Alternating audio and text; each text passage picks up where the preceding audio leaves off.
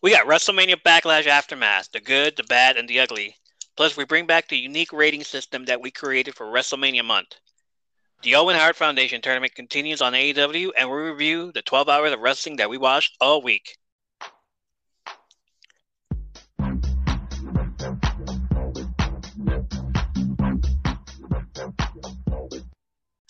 Welcome back, Wrestling Junkies. It's the weekend, so it's time for that wrap up and review the 12 plus hours of wrestling that we watched all week long.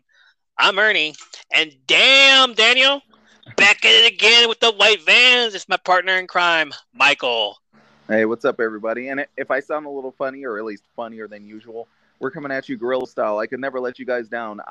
Being the genius that I am, I'm away from my home. I've got my PC, but I do not have my charger, so I'm coming to you on my trusty Apple iPhone. We're on location, basically. And you are listening to another amazing production from Under the Apron. Let's start this podcast with some news. All right. Actually, let's start it with me opening up my Canteen Black Cherry Vodka Soda seltzer. Oh, are we doing the drinks? I have to do them. I do them every night, even when I'm not on podcast. But that's for me and my therapist to discuss. Oh my god! Well, I'm going with the Gatorade Zero. Okay. Today. Have to be healthy at least. Those make noise when you open them. Glacier Freeze. Totally refreshing. Yeah, I do like the Glacier Freeze. All right, let's start with some news. This one's from Fightful.com. What are we? On Wednesday, you heard about the news about Kota Ibushi and his decision to leave NJPW. Immediately after I broke that news, word came out that Kota Ibushi has accused NJPW management of power harassment after threats to terminate his contract. Huh. Yeah. Be careful with that one. Oh, boy. Ibushi spoke out against NJPW management, namely Kikuchi, who was part of NJPW's talent relations department, revealing that Kikuchi threatened to end Ibushi's contract with NJPW due to an appearance at a Just Tap Out show on March 4th that was not approved by Kikuchi. Ugh. Sounds like another wrestling promoter that I know of. Which we won't name, right? No, we won't name him. Talking to social media once again, Ibushi responded to fans asking about the situation, and Ibushi said, "This is a power harassment that happens daily to the non-homegrown talent. I don't think I've ever asked if I could return by a phone call. Of course, I've never had a single meeting, and the line message, the threat message, suddenly came for the first time in months. This is outrageous if you think about it. Normally, I can release every line message. I didn't mind, but it felt wrong to stay quiet. I'm really calm and collected. I don't know what makes me officially fired, but saying it via line message shows Kikuchi's personality and the president's instruction. There are too many other things to talk about, but you'll know it soon. The truth can't be concealed. I'm totally calm. I was just disappointed that this low-level person, Kikuchi, was my boss, and felt sorry that I faced power harassment from him." Wow. Oh, wow. Is it too late to add to the fact that NJPW and Kikuchi work for the what are they called? The Mafia? Yeah. Yeah. Ouch. Yeah.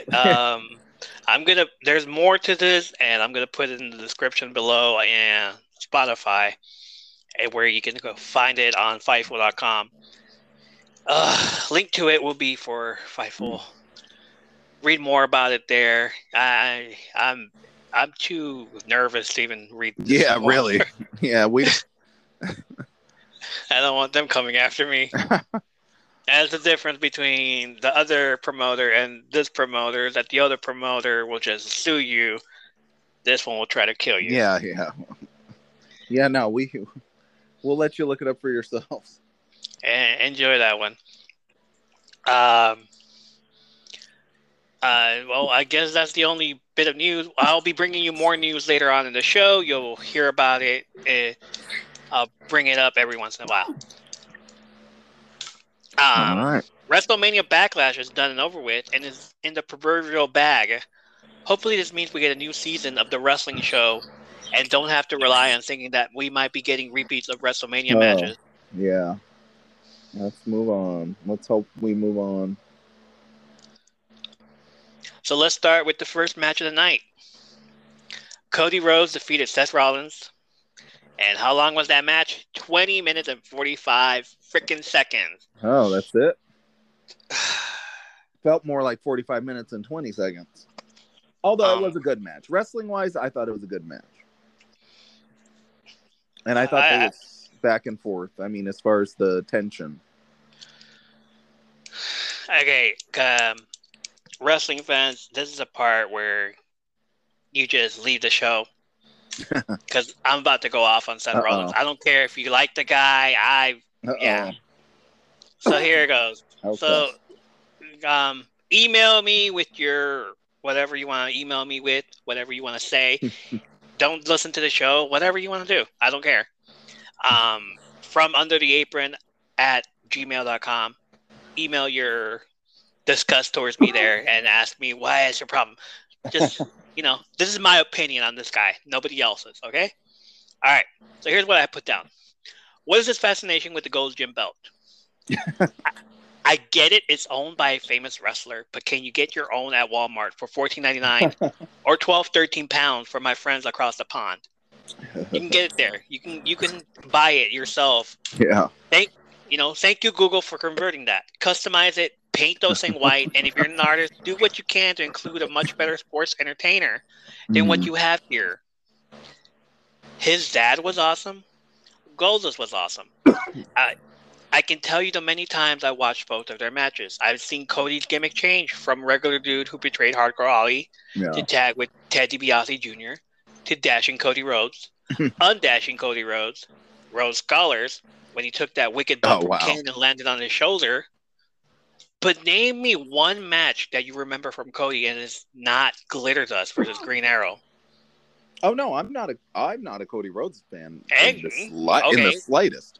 Rhetorically asking them, the fans of the Cody Rhodes stands, because they're gonna come after me. Like if there is a time for them to come after me, let this be the time. Cody Rhodes stands, come after me. Nobody likes Cody Rhodes. I'll wait for an answer. I don't mind. From under the apron at gmail.com. Cool. I can name you a damn few matches from Goldust or even Dustin, because even if he wasn't the main eventer, he still put on a wrestling show. Mm-hmm. Goldust versus Roddy Piper in the Hollywood Backlot Brawl. Yeah, I was going to say with the Bronco, yeah. Versus Razor Ramon when he came in, when he first debuted. Versus Blacktop Bully in the Highway at Uncensored in WCW. Versus Mark Merrill. A tag team match with Booker T. What has Cody Rhodes done in the WWE that would make him think he deserved what his dad couldn't? And what sucks is that he left his brother over there in AEW and said, I'm going to WWE because I fucked up and wrote myself in the storyline that if I lose to Chris Jericho, I can never compete for the AEW championship again. And here we are. And what's more fucked up is that Goldust should have been the one to claim that storyline. If Dustin Rhodes had been the one to come back and claim that he was going to win the championship that eluded his father, I would have jumped on board. I would have been right there in that line saying, hell yes, daddy. Because he deserves it more. But the fact that this kid left, went to TNA, made friends with the opposite people of WWE, created a company with those people and thought, fake it till you make it. And then turned around to go back to the place that he talked shit about is what made me dislike him. Why go back? Oh, same. And then the fact that he was on Stone Cold's podcast and he's like, what, I don't remember these exact words, but he was like, oh, I was so excited to come back and yada, yada. And he said one of his quotes was, oh, but I knew when I came back, it was on. It was like, dude, you were the one who chose to leave.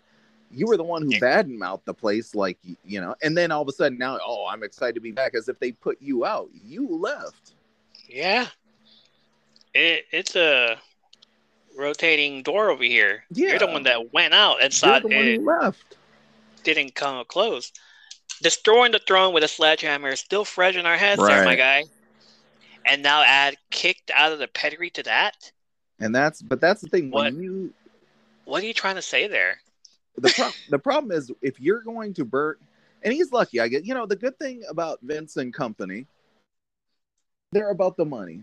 If you can make them money and they can make money with you, they'll make you money and they will make money. Because if Vince and company were as petty as some of these wrestlers, these people would be asking you at Walmart paper or plastic. Because as much as the shit that he talked about WWE and then wanted to go and do all that stuff, and then where would he be now? Where would he be? He'd be doing carnival shows at Saint whoever's a Mothers of Pearl Catholic Church carnival for $5, or at the flea market.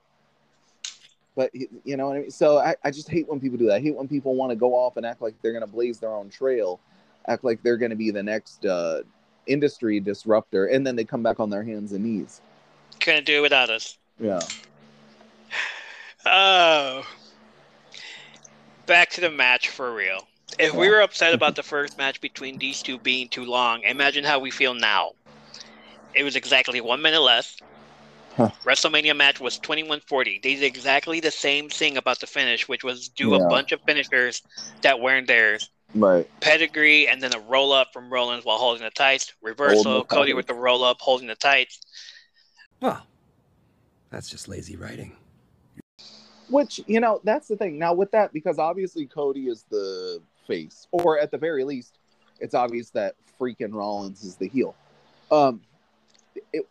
What do you think they were trying to portray when they had Cody Rhodes obviously do a heel move to win with grabbing the tights? Was it a tit for tat, or were they? Yeah. Do you think that they were? So it was okay. So you don't think that they were trying to hint at anything, like maybe he's gonna turn heel anytime soon, or was it just tit for tat? No. There is a tit for tat. They're not trying to make him heel right now. Have you seen all the promos for Money in the Bank? Have you seen him be an ambassador? He's the ambassador. Yeah. He's the new John Cena. He's the new giving face his belt of the to company the kid and all that. when he just came in and shit. That is fucking ridiculous. Okay. I was just surprised that they would have him do that because, and again, I'm showing my age, but in the 90s, they would never have had Hogan hold the tights, even if $1 Million Man holds the tights. You know what I mean?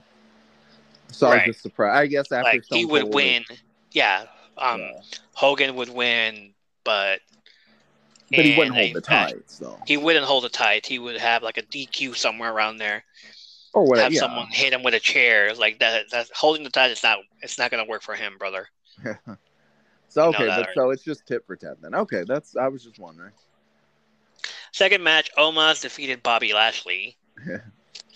8:50. This match was perfect in timing, not too long and not too short. We saw the all-powerful Bobby Lashley trying to take down the Giant, but again, it's MVP that's a distraction from him. Yeah. Omos just had to stand there and punch and take the punches. He's as powerful as Lashley, so even though he had another David and Goliath trope, the Giant ended up winning this match and showing that Lashley was nothing without MVP. Right. And they mentioned that during the match. They said that I think they said they asked MVP, and it wasn't. He said if he was with Lashley, he would be he's with Omos. So basically, MVP doesn't feel like either one of them can beat the other guy. It's whoever MVP is who will win, I guess. Yeah. So basically, he's giving himself the credit. Right.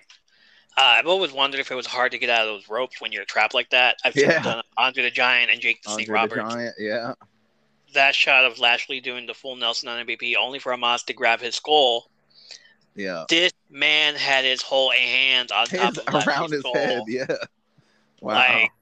Like, who does that but basketball players? That was remember Texas Tornado? That used to be his move. He used to grab on the face, not the skull. Was it the face? Okay. I think it was the other Von Erich that did that. Kevin? Oh, okay. With the no shoes. Was it him? I just remember he used to do that claw, but you're saying it was over the face, not over the head? Yeah, it was over the kind of over the head, like that. Forehead, head around there, yeah. MVP hit Lashley with the cane, and Omos double choke hold slammed Lashley to the mat for the win. It's not over. Lashley's becoming the new Undertaker if he's taking on Giant. This felt like Taker versus Giant Gonzalez, and we're going to see it end at SummerSlam. That bad? That bad. Ooh. I didn't think it was that bad, actually. I kind of enjoyed it. Again, they're shoving Cody Rhodes in our throat just the same way that they shoved Roman Reigns down our throats back then. A preview of Cody Rhodes on the Broken Skull sessions. Yeah. Cody Rhodes is just... Go ahead. Go ahead. No, go ahead. Cody Rhodes is just basically doing the Flavor of the Month tour. Sure. They got the previews of them playing a scene from their show all over social media. Yeah. As Austin asked Cody who his favorite band is, and he responds with Our Lady Peace. Austin asks who? Cody tells him Our Lady Peace. Wow. Okay, I didn't see that one. I know who that is. Exactly. I know who that is. Wow. Everyone on social media starts turning their video into an idiotic transition of Chris Benoit in his song. Wow. Whatever. Yeah. Oh man. See, I didn't see that one. The one I saw was where he was saying to him, and he was like, "Oh, but I knew when I came back it was on, and now it's on." Whatever. That's the quote I remember, because I haven't seen the interview. I just saw the commercials. But on Twitter, it's all over. It's like, Our Lady Peace. Does he know who's that from? No, he definitely knows. Like, this is a real band. Just because they were the theme song of the guy that WWE shunned, deleted his history, and doesn't mention anymore, doesn't mean that they can't be mentioned or recognized. Well, they don't even play the song anymore. I saw something about that many years ago. They took it out of their catalog. Oh, wow. The band themselves took that. They don't play that song anymore. They're a Canadian band. Yeah, I know. Yeah, wow. That's... Our Lady Peace deserves to be recognized, and Cody Rhodes decided to name it. Nobody's going to get in trouble for that. Okay, well, I'll give him credit for that one, then. First I insult Cody Rhodes, and then I say something good about Cody Rhodes. Yeah, I'm right. not. No, it's Our Make Lady up your Peace. Mind. Our Lady Peace is what's at stake here, okay? Okay. Cody Rhodes can say that, whatever. Cody Rhodes. I'm not standing for him, yeah. Yeah. He's still my number one guy on my fantasy league. Yeah, well, yeah. Oh, because I know he's going to win. As long as he wins, shut up. Well, no, that's okay. You don't have to like somebody to profit from them. Yeah, Vince McMahon. Yeah. Edge defeated AJ Styles. Yeah. Yeah. I know you messaged me. Yeah, I know you messaged me and had a lot to say about the ending of this match. I was watching and saw we were getting another WrestleMania match without interference, and then Damian Priest shows up. Right, but not ringside, though. Doesn't get near ringside. So he pretty much found a loophole around the rules. Right. I love when wrestlers do that. Yeah. I'm not ringside. I'm right here before the line at ringside. Yeah, they all called their lawyers, right before the match. I'm just watching from the stage. Oh, no. Oh, yeah, no problem. What brought him in was Finn Balor, who had me a bit suspicious because I thought he was going to turn on AJ Styles. Yeah. Wow. But yeah, okay. I really did. Like, what's he doing there? I wasn't thinking that. Okay, wow. If that would have happened, that would have been a twist. Priest is just like minding his own business in the back. I'm fine with that as long as he doesn't get near the ring. But Finn Balor was the one that brought him in. He's the one who tossed. That's funny. And I thought we were going to turn him in. But instead, we get the ultimate surprise of the night. And that was the masked person hitting AJ Styles for Edge to put him to sleep with a chokehold and win. Where the hell did she come from? Where did he come from? Oh, I'm sorry. Where did he come from? From? Because that's where everybody was talking about. Oh, no, he. Yeah, it sounded like Michael Jackson out there. He. Where the hell did he come from? Yeah. Say it. You know where he came from. Under the apron. Exactly. I love the reaction we're going to get with this new name. As soon as I saw her walk in the ring and kneel, I said, that is a woman's butt. And that's Rhea Ripley. I don't care. You just have tendencies. It was a guy's butt. You just have tendencies. Oh my God. We weren't supposed to assume it was a girl from the start, according to fucking Pat McAfee. It's a him. Where did he come from? Who is him? Where is that guy? Who is that individual, that male man there? And as soon as he reveals himself to be Rhea Ripley, It's like I saw legs, I saw her boots. Like we all saw that. Her Yeah. boots indicated it was Rhea. Her tights, the way she stood outside. Now all we need is for the Wish version of the Dungeon of Doom to push that button on Julia Hart. Well, not only that, let's be fair to ourselves. Well, at least anybody over, let's say, the age of 15.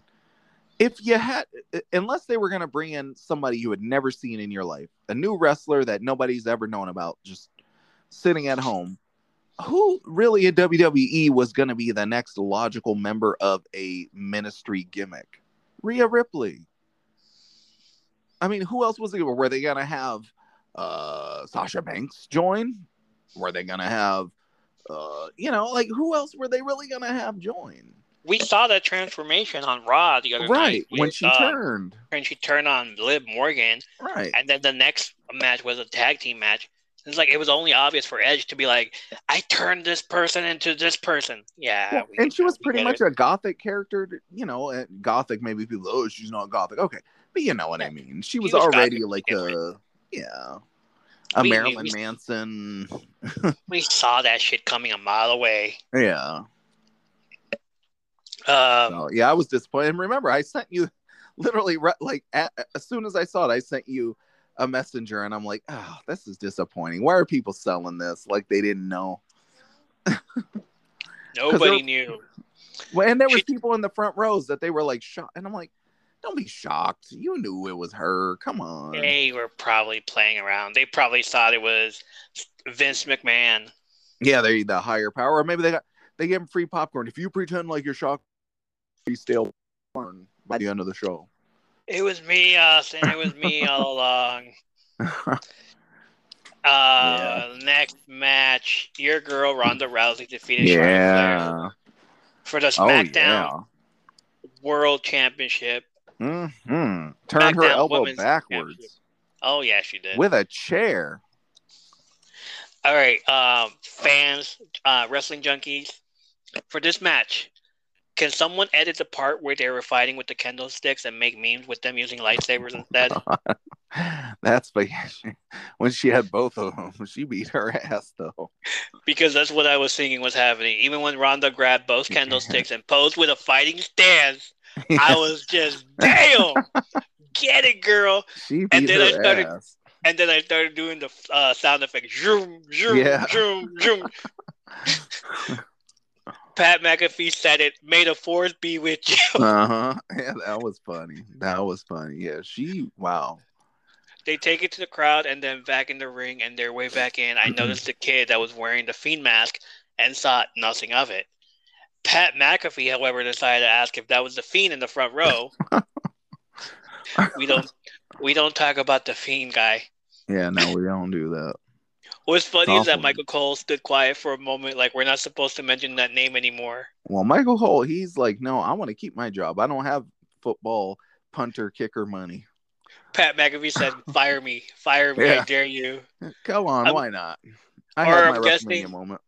I'm guessing Pat didn't get the memo or whatever Vince McMahon doesn't like you to say on national TV. Right? Yeah, he'll get it though. He got it already by now. We don't say belts, we say titles. Right. We don't say wrestlers, we say superstars. Possibly my favorite match of the night and how it ended with Ronda Rousey wrenching that armbar with the chair. With the chair, yeah. Even though she wasn't my girl, but still. I'm so glad to see a new women's champion. Hopefully we get to see the new opponents going after that championship belt. Mm-hmm. Charlotte will go after once more or try to queen her way into a rematch. Right. Obviously. Unfortunately, she suffered a fracture of the radius, which if we didn't know what that meant, good old Pat McAfee was sure showing us where that was at. Basically has a broken arm. Ronda did what she said she was going to do. Wow, I didn't know that. Her. It was an awesome match. No, it was a great match. Yeah, it was a great better match. Than the WrestleMania match. Yeah, pretty much better than a WrestleMania match. Yeah. If they had put this match up instead of a WrestleMania match, then I would have said, yeah, you deserve that main event spot. Yeah. But even then, it's like she didn't get it either way. So, no. Finally, Madcap Moss defeated Happy Corbin. God. But Yeah. this isn't over. No, definitely not. Nothing No. is ever over with Corbin, and I hate that we'll probably see another match between these two that isn't needed. Yeah. Corbin will probably bring someone else to help him to help build up for Survivor Series, and Moz will bring someone from NXT by SummerSlam. Wow, yeah. I like the sideshow, but yeah, the matches don't need to happen. I like the promos and stuff. They're kind of funny, but The commentators team saying they never seen Corbin use a senton in his repertoire before, but only OGs know about that gold and black NXT Lone Wolf Baron Corbin move. wow. Moz wins with a sunset flip out of nowhere. Pat McAfee just goes in on Corbin, calling him old fat ass Corbin, bum ass Corbin, frowny face ass Corbin. Get him. I bet he was going to do more, but Michael Cole just interrupts him and asks, should we just call him Happy Moz? Oh. Yeah, Michael Cole's trying to keep his job, so he's like, okay, let's. Like, this whole show would have been better if it was just Pat McAfee doing the commentating. Fine. And to add that, let's bring in Corey Graves, even though he has nothing to do with any of this at all. Just bring in Corey Graves into the final match and have him commentate and see what he does with Pat McAfee, which was a wreck. The Bloodline defeated RK Bro and Drew McIntyre, or as they call them, RK McBro. Oh, that's funny. They tried to make RK McBro into a thing by having them all pose together. Mm-hmm. Unfortunately, they weren't united enough. No. Here comes that 10-minute intro from our tribal chief that everyone has a problem with. Except me. And except for some of us. And we are not. And on that time, we are now up to 620 days that Roman Reigns have been Universal Champion. 620. Wait a minute. Is it 620? Wow. That sounds about right. Yeah, because they did a didn't they do a little package? No. This was supposed to be aired on Wednesday. Sorry about that. 620 days on Wednesday.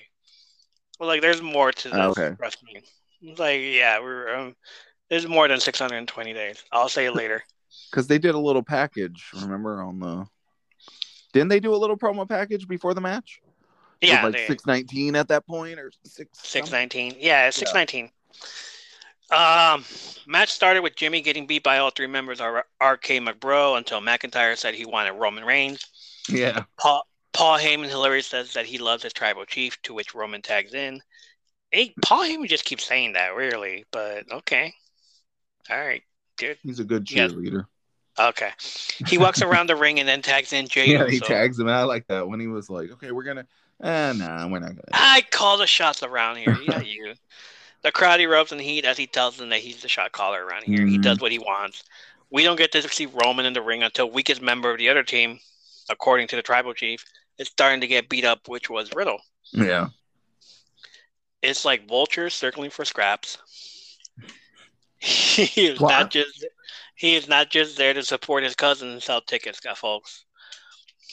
Well, I liked when and I don't know if it was just part of who he is already, if we're supposed to be expecting. I like when he went out and threw. Now, I'm bad with faces. I don't know if it was Jimmy or Jay, but remember he threw him back in the ring, and then got the tag. Yeah. When Riddle was still in there, and then the other Jimmy or Jay, whichever one, rolled out, and then Riddle got the hot tag. And remember to McIntyre, I remember he was Roman Reigns was like, oh man, like you could see me, he was just like shit. Because now there's nobody for me to tag. Now I have to get in there. So I thought that was kind of cool. I thought that was a nice psychology moment right there. And I don't know if they're trying to, because technically he's already a heel, even though he's not. He's a heel, but he's not a, I don't know what word to use, but like a Triple H, when he was a heel, he was a heel. He was like a nasty, dig your fingernails in your eyes type of heel. I don't see Roman Reigns as like a heel like that. He's more like a prick, but he's not necessarily a heel to me. You know what I mean? So I wonder do you think by him throwing in one of the Usos and then by him like trying to avoid, are they trying to make him like a nasty prick heel, or Is it just? Am I reading too much into that one thing? He does what he wants. Nasty prick heel it is. Okay. All right. Like, he calls the shots. If I want to Okay. tag in, I'll tag in. If I don't, I'll just stand But here I all just night, never seen him do anything handle like my that. light work. I've Yeah. never seen him do that where he went and basically tossed him in the ring, his own guy back in the ring, and like, okay, get in there. Get in there, wrestle, do whatever you want to Yeah. do. Lose if you want, but don't put Right. It me was in almost this. like he was throwing him in there like a lamb to the slaughter. Like, just As get long in as I there. don't get pinned, Right. it's fine. Yeah, because he's fucking 620 days. Come on. Okay. My favorite moment out of this is that Roman looks into the crowd to fight with them, even though he knows nothing is going to happen to him in this match. For Heat, he lifts up his championship titles to remind everyone just exactly who he is. Exactly. That's why he does it. Mhm. Jimmy hits an MMA kick on Orton, but he doesn't sell it. I know. He did it for like Jimmy 10 for the- seconds. And he hit him with RKO, right? But Jay interrupts the count. Jay hits a super kick on McIntyre. Jay picks up Jimmy, and they both do a double super kick on McIntyre. Riddle's the legal man in the ring and starts to do those knees and kicks to all three members of the Bloodline. Outside turns chaotic. Roman hits Orton with a Superman punch. McIntyre throws Roman to the ring and steps, and then looks at the commentator's table and is about to throw him on top, but Roman counters with a Urinagi, or as wrestling fans like to call it, the rock bottom. Right? Nice. Yeah, of course we do. Yeah, of course. Wink, wink, Rock. He's doing your moves now. Careful. So oh, no. You better come back and show him how it's done. He better come back at a WrestleMania. Yeah. Not telling you which one, See but you next year. Riddle dives into Roman. Jay dives into Riddle. Bodies all over the outside. Back in the ring, Riddle and Jay Uso trade super kicks to the face. Top rope RKO on Jay Uso, but Roman gets in there and spears Riddle for the pin and the win. We practically call this match. They're not going to allow Roman Reigns to lose this match because make him look strong. Right. And who got to be pinned and lose this match for the pin? Not the top guys. No. Riddle did. Riddle. There was a question online which I want to ask here. You don't have to answer right away. We can answer later in the week or month. But the question was, how do you break up the RK Bro tag team? Who turns on who? I could see that. Yeah, with McIntyre replacing him. Or losing. Or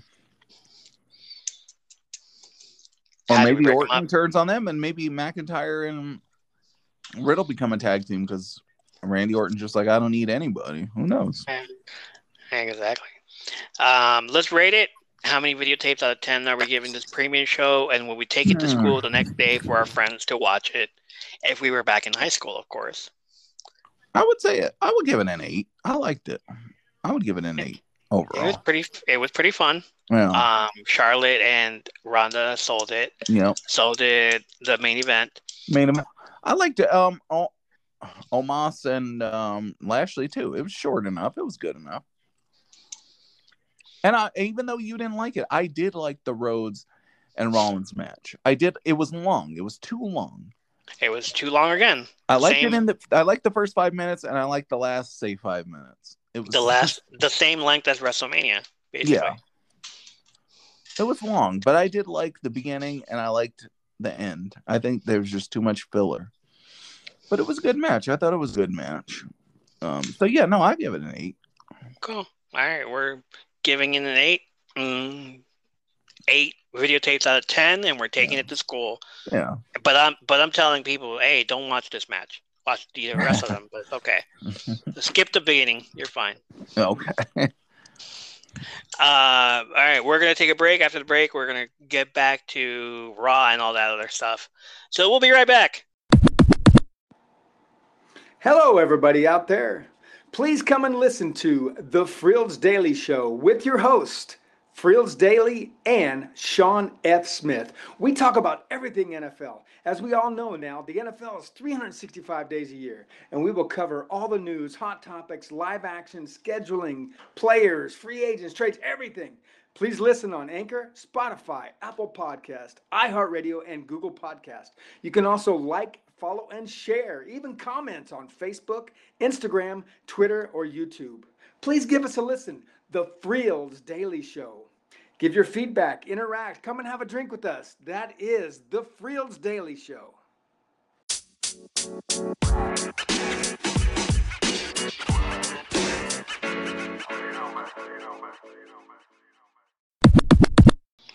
Welcome back, Wrestling Junkies. This is From Under the Apron on Anchor.fm. Totally free. Oh, hold on. Let me open up a can of Zoa. A can of whoop-ass. I'm sorry. A can of Zoa Energy Super Berry. I got thirsty. And it's 10:20, so I might be up a little bit longer. Yeah, you're going to be up for a while. Yeah, I'm going to be up for a while. Let me read the back real quick. My fellow everyday warriors, Zoa is about healthy, positive energy that helps us all focus, be productive, and get stronger together. Mana gratitude, Zoa. Dwayne Johnson. Thank you, sir. Oh, and congratulations on season 3 being approved, too, of Young Rock. Yes, Young Rock. This Tuesday is the season finale of that episode of that season. Mm. So we're going to have a very special Young Rock season. We can talk about the season on that season, on that episode. Yep. So we're going to be doing that later in the week. Keep a lookout for that one. Since I know everybody loved the first episode we did of Young Rock by itself, we're going to have another episode by itself of Young Rock. Just for you guys, because we like you. You know, maybe we'll probably do it with a special guest. Who knows? We'll see what we can get. Whoever wants to talk about it, come on in. Let me know. Give us a message. Send us a message from Under the Apron at gmail.com. Let us know you want to talk about Young Rock, the whole season. And we'll include you in the show. All right. We're doing the wrap-up. Let's get moving on over to Monday Night Raw this week. So, show opens up with RK Bro 420 in the ring. Randy Orton is on the microphone saying they lost the battle, but they will soon win the war. Woo. Yeah, Zoa, man. There it is. There was supposed to be a unification match for the Raw and SmackDown tag team titles, and they were going to sign those contracts a few weeks ago, but instead, Roman Reigns tore those contracts up because he knows his cousins can't defeat RK Bro. Orton continues with they still want to unify the tag titles and become the undisputed tag team champions of the world. Riddle grabs the mic and tells everyone they will be going to SmackDown and demand a WWE Championship match. Riddle begins to hype his bro up and tell everyone that he's the Viper, the Legend Killer. And just as he's about to continue, the Street Profits come out with their red Solo cups. Yeah. Again, are they heels or are they faces? Yeah, I don't know. I really don't know. They seem to be doing the heelish things, but getting the crowd over, going for them. So I'm thinking it's year 2 of their main roster run. It's like, I've had it. I want to win. Let's be serious for now. Again. And, you know, they don't want to seem like Crime Time, which was just a comedic act the entire run. Right. Until they turned one of them heel and had to break them up. Hopefully they don't break up this team. I don't think they'll do good on their own. Yeah, maybe. I mean, I think Montez Ford could do good on his own. Okay. Like with that freaking frog splash that never ends. He jumps and never comes down. Yeah. Okay. Well, we'll see. He's been up in the air for 30 seconds. I don't know when he's coming down. Riddle tells them RK Bro 420 says, "We just smoked your asses."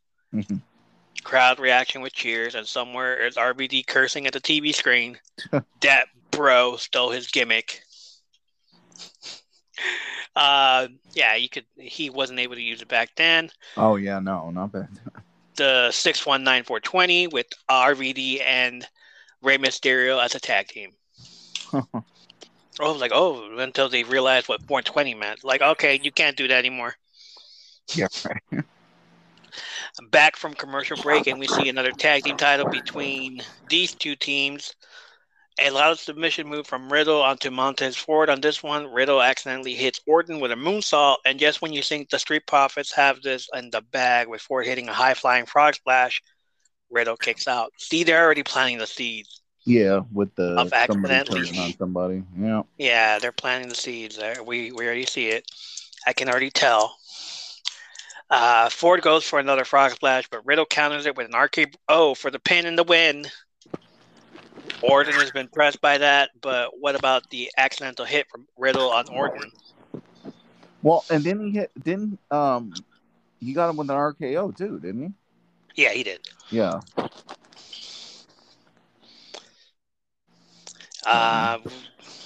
The social media question: how would you break up this tag team? Who was going to turn who? I'd say Riddle turns heel. Oh, so maybe it's not an accident? Like that he hit him with this move. Maybe he didn't, we'll find out. No, it was an accident. And then later on, hopefully this doesn't happen, but it's the reason they're not the tag team champions anymore. Yeah, that's what I see. I see him losing the belts because of that. Riddle blames Orton for it. And he continued being bro, but at the same time, he's a bad bro. Okay. He's a bad bro, man. See, I would see as either he's not doing it on purpose and he reveals it eventually, like, yeah, I've been doing this. I wanted us to lose the belt so I get the hell out of here. Or I could see it as he is doing it on accident, and then eventually Orton is like, I'm tired of your dumbass basically being inept and hitting me with moves, and so he turns on him. Like right. Orton basically just says, I'm tired of supporting you. You're a moron. Yeah, but I see it as Riddle turning heel and then him being like, I carried this team, bro, Okay. And then he tells Orton he's old and all this, and he's the younger version of Orton. And then he should retire now. He's the legend killer, but he's now the person he hates the most. He's a legend. Yeah. And all this hype that Riddle's been doing is just to like soften him up and then hit him where it hurts the most. Well, yeah, I see that. I totally see that. Well, but not right now. Maybe towards SummerSlam we get the turn before SummerSlam, and then at SummerSlam we get the match. Oh, you think that quick? I mean, that'd be quick, don't you think? SummerSlam is in August. Don't you think it'd be quick though to turn him and then have them? Yeah, I guess. So what are we? We're in May. June is King of the Ring. June is King of the Ring. So would they? Because we only got 3 months. So you're telling me that they would turn on each other and then have the match within 3 months? They wouldn't try to build it for longer than that? July, build them up. July at Money in the Bank, turn each other. Okay. Do the turn. Riddle turns heel, and then have the match at SummerSlam. Okay. If that doesn't happen, I'm going to say this. How about this? Something happens, and then at SummerSlam is when they pretty much break. And if they don't completely break, then maybe the next night. I could see them coming up and then resolving it. I know it's a while, but I could see them resolving it at Survivor Series. Maybe even having a Survivor Series style match. Oh. Either way, I still That's see... least likely. Yours is more likely than mine, but... You're saying... I mean, if mine does come true, then Randy Orton goes after the Universal title. If yours comes true, Riddle goes after the Universal Championship title. Oh, wow. Okay. So either way, one of them is getting a shot at that title, and the other one's going to interfere and, do all kinds of RKOs and stuff. It's going to be an RKO party, basically. Pretty much, yeah. Okay, yeah. All right, on to the next match. Theory comes out to do a promo after his match later that night against Cody Rhodes. Tells him he was practically in diapers the last time Cody was in the WWE. I heard this and thought, Cody Rhodes already getting a title opportunity, but at the same time, they're already going to make him lose? Yeah, well, no. Because they just gave Theory the championship title. They're not going to take it off of the Chosen One, will they? I don't think so. WWE shows a video package of the premium show, Backlash. Watch it again on Peacock. Not getting paid for that, but it's where we all watch our shows. Hopefully they hear this and we get paid for that. I'm just kidding, Peacock. We appreciate you. Also, if we're talking about sponsors, we should definitely bring up Anchor.fm. Totally free. I'm back from commercial break, and Edge sporting a fresh new fade is in the ring with Damian Priest and the newest member of Judgment Day, Rhea Ripley. Edge tells him he formed a group because he was tired of feeling like sheep, like everyone in the universe. Priest grabs the mic and tells them the truth hurts. Individually, Edge and Priest were capable of destroying their favorite wrestlers. But together, they became more or something else because they added an instrument of brutality. Look closer at her left eye, and she has the scales drawn on her. So now we have the Punishment and the Eradicator in the fold. They eventually are going to add more, and immediately Twitter went to work on making Photoshop memes of Ciampa joining the team. Which, hey, we gotta make sure that happens. I mean, they made sure Rhea happened. Yeah. Why not? Why not? Rhea says this was the easiest decision of her life. She said she was done signing autographs at the airports and being nice to the little kids and smiling at little girls who tell her when they grow up they want to be just like her. Wow. But the next day, she goes online and she sees the same autographs being sold on eBay. Well, that does suck. Wait a minute. I've heard this before. Actually, yeah, it does sound familiar. Was that? It does. It sounds very familiar. Like, why are we acting like we never heard this before from the first person that said it? Give me the first letter. Give me the first letter of the name, because I know I've heard this before. But Pipe Bomb? Okay, there you go. Yeah, that's what I thought. CM Punk? Okay. Said it first? Yeah, I thought it was, I feel like him and somebody else said it, but yeah, he definitely, yeah. I mean, I have the shirt. Like 50 of them be like, yeah, they're all for me. I have the shirt of the entire promo. Yeah. Oh, wow, really? Like, it's in somewhere. Yeah, it's somewhere. And I have his newest shirt from AEW, so yeah, we're good. Oh, cool. Okay. Rhea says she is done being used and is in the reason why she joined Judgment Day. Edge tells everyone Ripley and Priest are their saints of fate. He says that Liv Morgan was an albatross around Rhea Ripley's neck. Okay, and for those that are new, albatross means a bad burden, or in this case, a bad idea for a gimmick. Meaning putting Ripley and Morgan together was as bad as Bastion Booger, Doink the Clown, or even Isaac Yankem. Yeah, pretty much. Wow. Ed just basically called Liv Morgan a D+ player who was never going to make it. Damn. That's gotta hurt. Yeah. God. Edge says his movement is not done and they are looking for more. Liv Morgan interrupts and she makes her way to the ring to face Ripley, which ended up being a 5-minute one-sided dominating match for Ripley as she wins with the reverse Boston Crab. Surprise. The only offense Morgan did was a hurricanrana from the top rope. Yeah. After the match, Edge tells Ripley to injure Liv. Ridge tells Ripley to injure Liv some more. Again. Do it again. Do it for old time's sake. Finn Balor's music plays. He throws up the Too Sweet and outwalks AJ Styles with him. You would think they would go out to save Liv, but it's actually a match already advertised between Finn Balor and Dudley Priest. Those assholes. No, they're like, we don't get in other people's business here. I thought they were going to go save Liv. Damn it. Back from commercial break, and AJ Styles is in Finn Balor's corner cheering him on as Priest is showing him punishment. Of course. Balor looks awesome in his match, like you've never seen him wrestle like this before, or I've never paid attention until now. I was say, probably because I've never paid attention to him after the whole getting injured stuff. So yeah, right. He probably heard about the every 90 days rule and is doing his best to stay in the company. Yeah, right. Balor throws Priest outside, and just as he's about to do a dive, Ripley stands in the way, and Balor stops in his tracks, only to be met with a spear by Edge. Styles gets in the ring and knocks out Edge, knocks out Priest. Ripley spins him around, and she just stands there to be hit by Edge with a spear.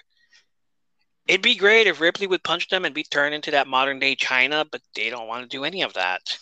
They don't want a China. They don't want another China. No. Like, nope, we learned from our mistakes. Sorry. Sure you did. I don't think they should, though. I don't think they should have another one. Not yet, anyway. Not yet. Back from commercial break in 2 segments, one with Kevin Owens and Alpha Academy. They got Ezekiel's red cup from last week and took it to the DNA lab for proof that he's really Elias. Again with this? Kevin tells him that his brother is coming to Raw to face Ezekiel. The other segment is the MVP Lounge, where MVP is talking about Omos and bragging that they defeated Bobby Lashley at Backlash.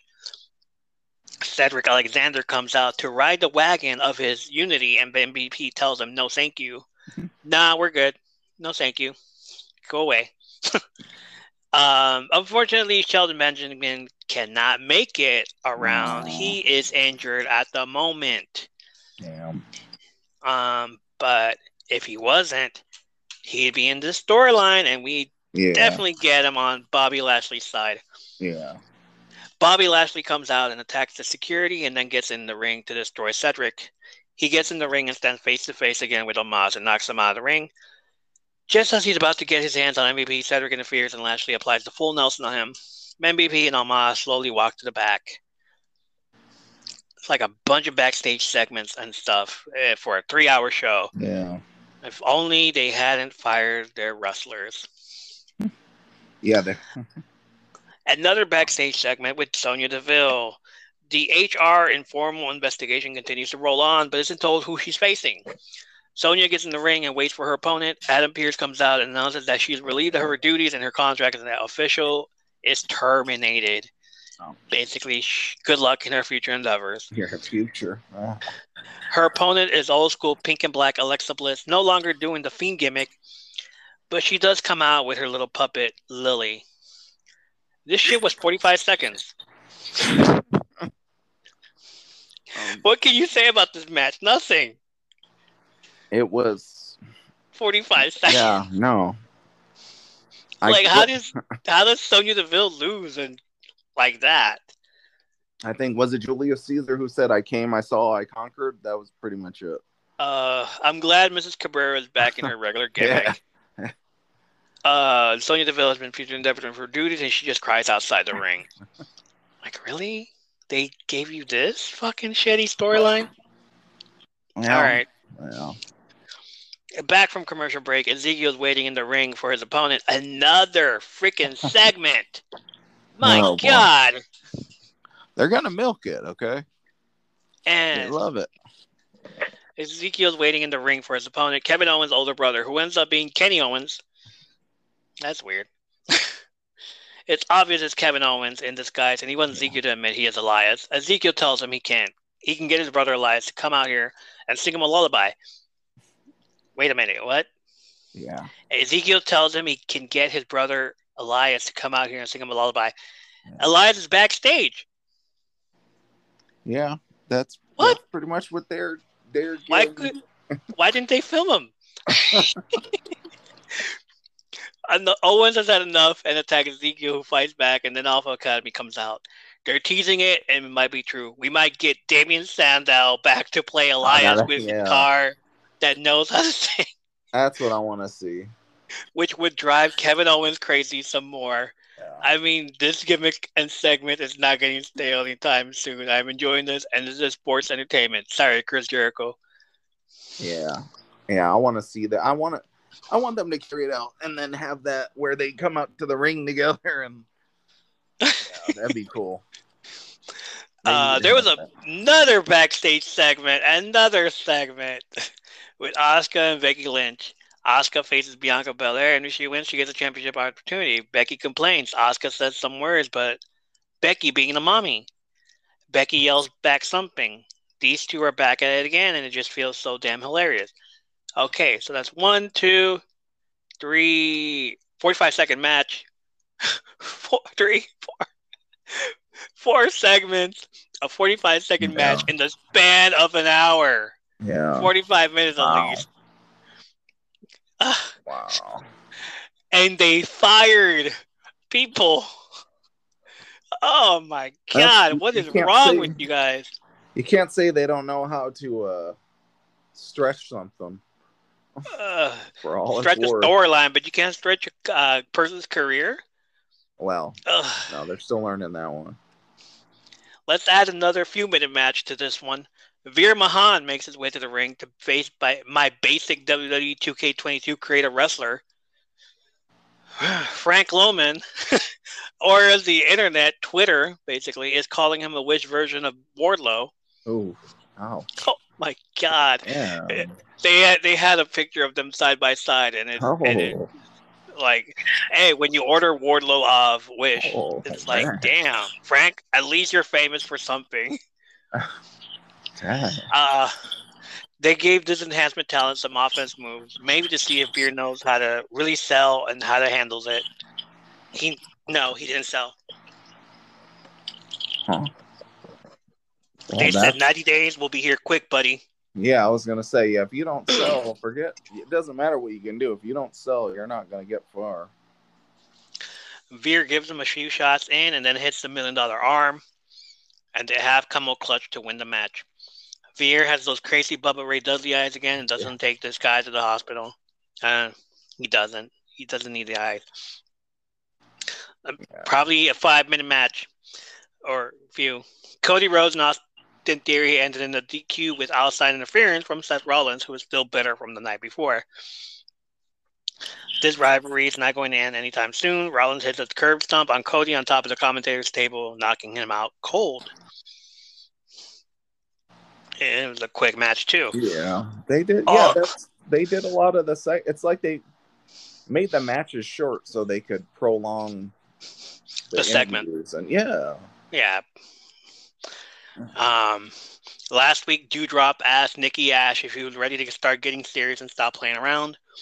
To which Nikki said yes. This week they should have taken the superhero outfit off because why? Why still have it? Right. Why continue to be a superhero but you're playing a heel? Right. Both teaming up together to face the tag team champions, Sasha Banks and Naomi. Let's face it, I think I've said this before. I don't remember. I may have to go back and listen to old episodes and try to remember if I said this about Doudrop. But she can take on all these 3 girls. She don't need Nikki. Doudrop asked for the tag, but Nikki said no. She got it, which Naomi and Sasha took advantage of and scored the win. Doudrop looks at Nikki and tells her to take the shit seriously, and she should take off the mask and take it seriously. Yeah, not bad. It wasn't bad. What did you think about the match? Like the wrestling in the match? You didn't care for it? I didn't care for it. I was just like, come on. I thought it was like, better. Are they going to turn her back face? Are they going to do, what are they going to do with Nikki? No. Yeah, that I couldn't tell you. I don't know. I thought the wrestling was better than I would have expected, though. I will say that. I mean, Doudrop knows how to wrestle for sure. Yeah. And like she could take on all 3 of them at the same time if we can get a better gimmick for her than Doudrop. But okay. That's another story. The Miz's music hits and walks out to do Sasha Banks' entrance pose, to which you see Sasha yelling at Miz as he makes his way to the ring with a referee shirt on, about to call the Mustafa Ali and Ciampa match. She's all like, oh, hell nah. Like, let's go. Back from the break, and it's gone. One-sided match with Ciampa taking control of Ali. Miz looks like me when I'm trying to figure out how to use the controls as special guest ref on the WWE 2K games. That's like, 1, come on, tap. 2, okay. Ali gets some offense later in the match, but it's of no use with the Miz as a ref. Ali hits a tornado DDT, and Miz does a slow count. Ali argues with Miz for the distraction, and Ciampa hits a reverse DDT for Miz to do a fast count.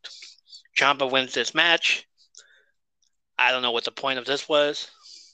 There hasn't been a special guest referee spot for a while. Why now? Yeah, I don't know. They just wanted to use everybody under contract. If they're building something, I don't know. Let's go with that. Lacey Evans is moving to Raw because Charlotte needs to be the only top heel on SmackDown, I guess. They showed all the bullet points from her 5 weeks of promos all in 3 minutes. Wow. Hey, thank you, SmackDown, for doing all the work. We got it from here. Yeah, that's pretty much it. Yeah, thanks for your service anyway. Next. They should have done this in the first place. The crowd didn't react to any of this. Maybe they were testing it out in the Raw crowd. Last week when Lacey came out on SmackDown, she was being cheered. Maybe they were hoping for a different reaction on Raw. Yeah. But nobody cared for it. No. Something about 24/7 chase segment. Whatever. They're really trying to get Tamina to have a relationship with Dana Brooke on this. All right, cool.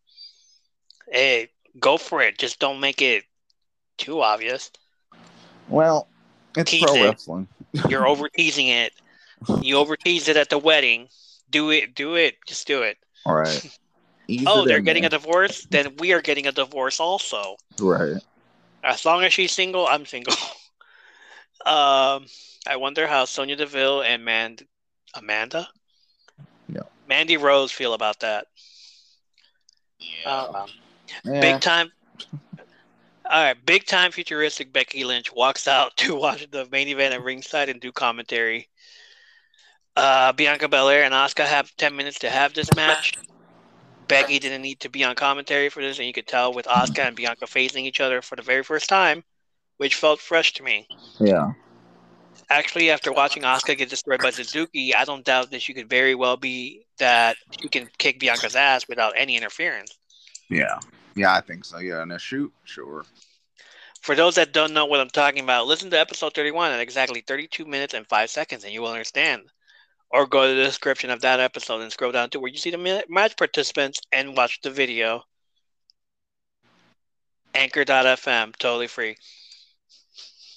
And this is why I think Asuka's a badass. Becky Lynch interferes in the match and causes a DQ by attacking Belair. And the show goes off the air. We're done. But maybe they'll do a three-way. Yeah. Definitely. Yeah, okay. Yeah. Those are usually fun, at least for the fact that you don't know exactly who's gonna win. Yeah, pretty much. Triple threat matches are always. Oh shit! No, Scott Steiner, we don't need you to tell us. What's that one about? Scott Steiner math. The math, yeah. Over on NXT, they show footage of last week's ending, plus the ending they played online. More to this as Joe Gacy has kidnapped Braun Breaker and tells him they are on his journey together, but it's his time to be alone. He kicks him some more and leaves him out in the middle of nowhere. Okay. The show starts with Toxic Attraction about to defend their Women's Tag Team Championship. Gigi Dolan and Jacy Jayne are taking on Roxanne Perez and Sleepy Wendy Choo. It's been weeks and they still have Wendy Choo wrestling in PJs. I guess this is entertaining. It's her new gimmick. Okay. After all the shenanigans Wendy Choo played on Toxic Attraction, there was not enough to get the win. I told you it was going to happen. It's like Wendy Choo is doing a lot of friggin' things and Toxic Attraction isn't doing anything. Yeah. And then for the match, Toxic Attraction wins. Like, all right, cool. Oh, Roxanne Perez goes to the top rope and she's about to do a crossbody block on Jacy Jayne. Mandy Rose moves her out of the way, but Roxy lands awkwardly on her heel. Oh. And I had to rewind for a bit because it looked like a Sid type of snap, but it wasn't. And for those that don't know, a couple years, a decade back? Ooh, are you going to talk about Sid? Oh, never mind. Off the top rope? Off the top rope. Ooh. Sid off the top rope. That's all you got to know if you really want to know. But I wouldn't advise to do it. Don't look that up. Don't look it up. Say it off the top rope. Sid Justice off the top rope. Yeah. She landed on her heel, and it was on a pay-per-view match. And it was Attitude Era, and it was in the 2000s. It was right before WCW closed down. Yeah. But don't look it up. No. A viewer discretion is advised. Just the same way I say it in all the descriptions on Spotify or Anchor.fm. Totally free. She landed on her heel, and you saw the pain on her face when she got lost on what to do next. Janie hits a super kick on Roxy, and Dullins pins her for the win. Still tag team champions, Toxic Attraction. Mandy Rose attacks Wendy Choo after the match. Referee is outside checking on Roxy, who is legit hurt. Hell yeah, dude. Yeah. Fuck. Yeah, seriously. Grace and Waller segment with Tiffany Stratton taking her out shopping. This feels a little too Laguna Beach for me right now. So no. That's okay. Can't do Points for me. Points for you. Back from commercial break, Diamond Mine arguing with each other over last week's tag match.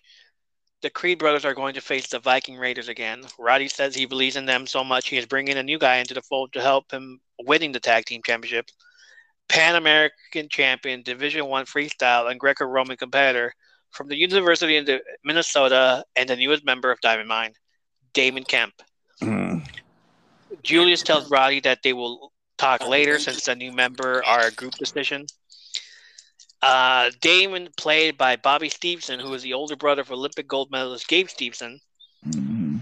Now I wonder if they're going to change Gabe's name also to have Kemp and him debut on NXT. Probably. As a tag team. Oh, as a tag team. And then this is how the Creed brothers leave Diamond Mine and get Damon and Bobby into this. Gabe and Damon? Yeah, Gabe and Damon into the fold. Back from commercial break, we get an inclusivity equity with the peace sign logo. I'm thinking this could mean be inclusive by any means if Joe Casey is leading it. Same as the Nation of Domination when Farouk was leading it. Like, by any means necessary. Yeah, pretty much. We want inclusivity in this company by any means necessary. Yeah. Gacy left Breaker in the wilderness and had to take the journey alone. He says he opened the doors of inclusion to anyone, hence the invitation that I spoke about last week from Fallon Henley. Yeah, I could see it. I guess. He introduces his True Druids, and I keep thinking, it better not be Vince under there. Oh, no. No more Vince. Not like that, anyway. Hit that audio right here. Gacy wants Breaker to join him in his movement. In this change, the result is eternal joy and affliction and hardship await those who resist. Camera zooms in on his evil eyes. Yeah. The next Fiend, I guess. Pretty much. Yeah, people don't want to say that, but it's the next Fiend, guys. It's happening. Next segment is Sir Ray walking into Andre Chase's locker room and speaking Japanese to him, while Bodie Hayward, who looks like he could be Riddler's, looks like he could be Riddle's brother. Riddles. I was gonna say that's fine. Or hetero life mate smiles at Sir Ray with the subtitles are, what does it say? Are being translated on the screen. Mm-hmm. Could be the guy is self-aware and breaking the fourth wall on this by translating himself. How does Andre Chase have a university professor gimmick and doesn't understand her, but Bodie does, and right there, Andre, right there is a teachable moment. Oh, if they keep it up, then yeah, maybe this will go into the main roster. That was a teachable moment. I could see that. Bodie tells him he is currently enrolled in a Japanese-speaking class Mondays and Wednesdays with Mr. Miller. Who the hell is Mr. Miller? I have no idea. So Ray once again yells, and it sounds like an anime show. Now I gotta ask my anime friends about this. Anybody? No? Alright. She ends it with, now that's a teachable moment, and Bodie's goofy face. It could be Riddle's brother. I can see it. Yeah, I can see that. Hey, bro.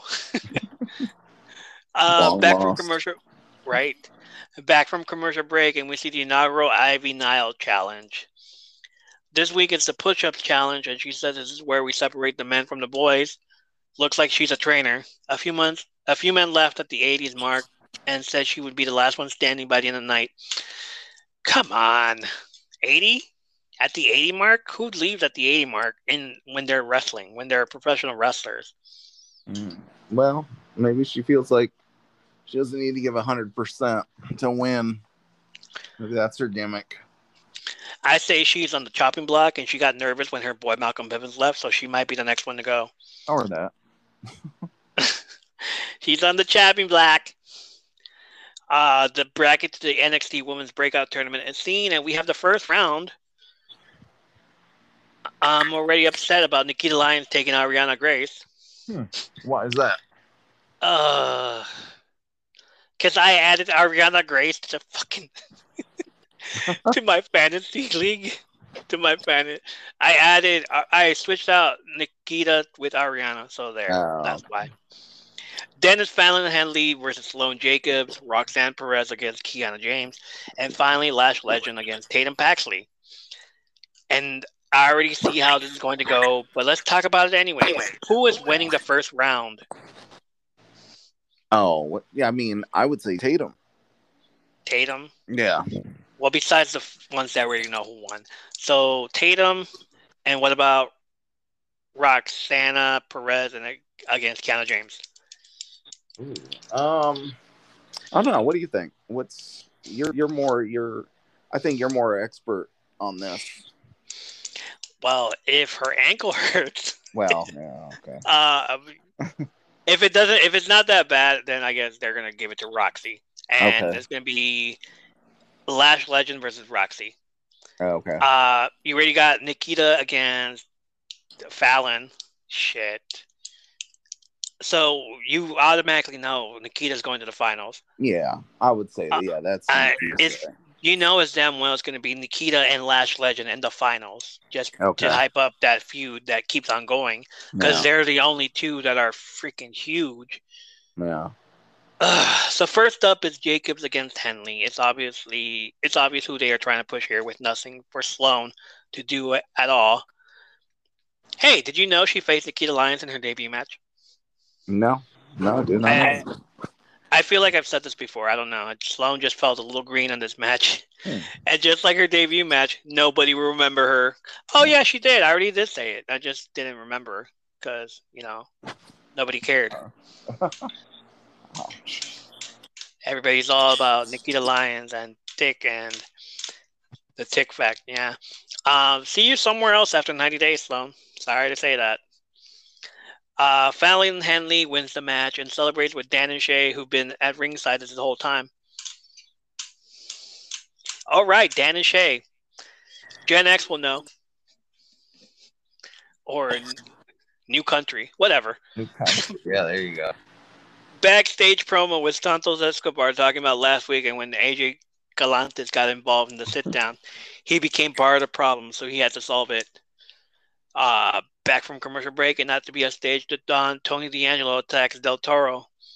Stomps on a couple of feet, puts him in the trunk to send a message to Escobar. Yeah, gotta do that. Back in the ring, Amari Miller, who just came back from an injury, is the first victim to Alba Fire, who looks like a Brood version of Edge with leather jacket, and Kane with the Fire Emblem right behind them. It's as soon as the lights come back on that I just yelled, "It's fucking Kim Possible!" Yeah, I'm your basic average girl, and I'm here to save the world. You can't stop me because I'm Kim Possible.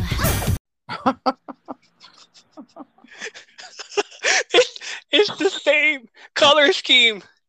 It's Kim Possible. What is she doing with that? The match starts, and not even seconds later, they show a picture of Ivy Niles' challenge, doing burpees, which one guy gave up. Okay, thanks you for showing us that, I guess. Back in the ring, Amari showing some offense while Alba Fire hits a super kick party on the poor girl. I wonder why they changed her name. Perhaps they didn't want to mention how Kaylee Ray was the Forever Women's Champion on NXT UK at 649 days. Wow. I didn't know that. Roman Reigns has to surpass that. Yeah, he's got to. He's gotta. Wow. I forgot how long Gunter was NXT UK champion. You're right. Just as long as she was. So he has to pass up both of their records. Yeah. To make it legitimate. Yeah. Like our champion is bigger than NXT UK. Shut up. Alba Fire hits a spinning DDT from the turnbuckle and covers for the win. Solo Sikoa comes out and tells the crowd this was supposed to be Trick Williams and Carmelo Hayes' time, but no, It's his time now. What the hell? I feel like I heard that before. What, Triple H? It's my time now. Oh. Or John Cena. Or it's my time. Time is up. My time is now. He says he got next against Cameron Grimes for the NXT North American Championship, and his mic promo skills are natural. It's in his bloodline.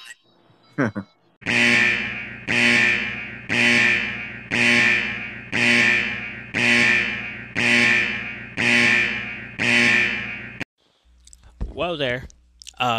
Okay, I guess.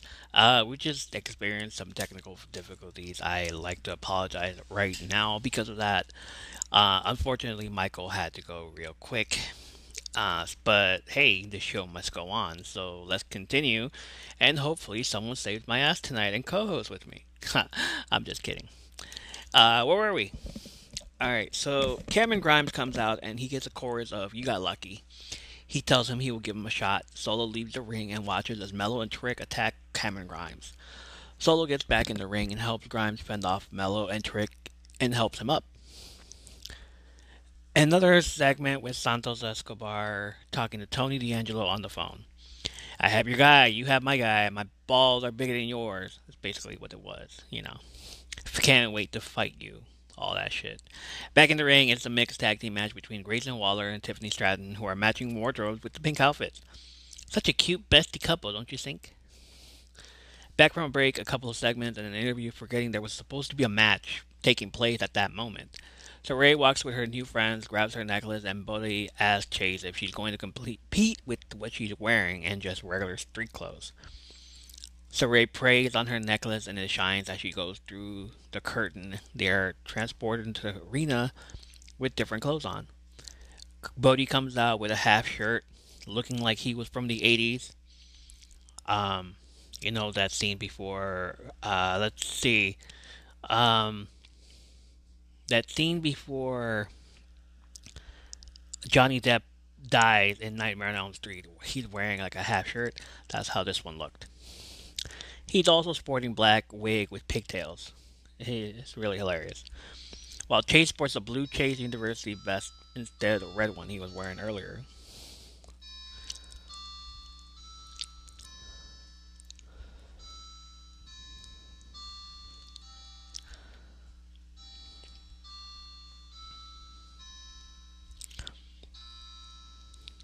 While Chase sports a blue Chase University vest instead of the red one he was wearing earlier. Prior to this match, I've never seen Andre Chase wrestle before, and I'm glad I got to watch him because he's rather good. For a big guy, he moves like he's a cruiserweight. Grayson tags in Tiffany, and there's Chase to hit her, but he just moves out of the way for Saray to get in the ring. So what you're supposed to do. They've totally forgot about the rules of a mixed tag team match. The man doesn't have to necessarily stay in the ring when the opponents are stacked in. Honestly, I really hope they bring back the mixed tag team challenge they did a while back with these two tagging because it really was a teachable moment. Actually, both teams look good and complemented each other. Stratton hits her finisher on Saray, and just as she's about to cover her for the count, Bodhi grabs the air horn and sets it off for the rest to stop the count. Tiffany Stratton jumps out of the ring and on top of Bodhi with a cross-body block, gets up and looks down at him telling him, "That was a teachable moment." I wasn't expecting that out of her, but she did it, and I'm just like, what the hell? You're not gonna let Rhea Ripley do anything to AJ Styles, but this is okay? That's fine, I don't mind, but still, Rhea Ripley should have done that. She gets back in the ring, and Saray steals the win with a distraction. Another segment with the Ivy Nile challenge with 4 more competitors doing lunges with Bulgarian bags. Have they announced what was going to happen once there was one person standing at the end of this challenge? What are they going to win? What is the reason for this? Why are we even doing this? By the end of this segment, there's only 2 guys left. The others quit. Back from commercial break, and my thickness queen is in the ring already. Santina Marilla's daughter, Ariana Grace, comes out and is an even field. I wasn't expecting this girl to be just as big as Nikita, who tries to shake Ariana's hand, but as Ariana slaps her face. Instead of what I thought this match was going to end up being, it became a shoot fight. You got Ariana doing arm bars and arm locks on Nikita. I wasn't expecting this girl to be a heel in this match. At the end of it, this felt like another squash match only for Nikita Lyons to advance in the tournament. Poor Ari. Yeah, it's already looking like a -1 for me. But either way, I hope she on NXT in the future and we get to see her wrestle and she gets to win matches. After seeing who she's facing next, Fallon Henley, we all know where this is going to end up. Lions versus the Last Legends in the finals. Again, Ivy Nile challenge. This time my favorite workout challenge, the battle ropes, followed up by some pull-ups. Yeah, I love the battle ropes. I have one. I have some of those. One person is left standing and she tells him to keep going until you can't anymore. Pull-up with chain wrapped around him. That is so dramatic. The last guy does about 5 and stops. Meanwhile, Ivy Nile keeps going. What a damn challenge. Natalia Neidhart taking on Cora Jade in the main event. This is why she's on NXT. To put over Cora Jade as a talent. Cora Jade almost gets Natty in the sharpshooter, but Natty slithers her way out of it.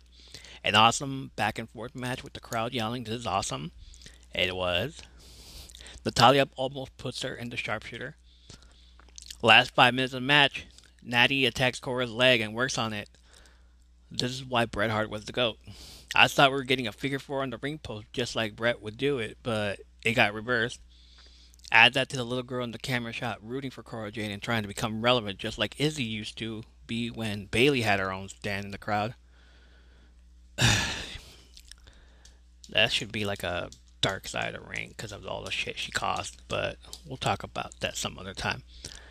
I don't want to, what, she's going to sue us also? Anyway, Cora goes for the sharpshooter and locks it in, but Natty powers out of it as well as Cora's knee buckling. This is awesome chance again. Last few minutes, they're going home. Natty puts Cora in the sharpshooter and wrenches it in, and just like Stone Cold bleeding from the WrestleMania moment, WrestleMania 13, Cora Jade passes out from the pain. Natty wins via default. The ref and Natty check in on Cora, who's coming to, and Natty gives her a hug. She basically said, "You did good, kid, but not good enough." Alright, and that was NXT. Gonna take a little break when we get back. I'm gonna have AEW stuff to get through. But first, listen to this.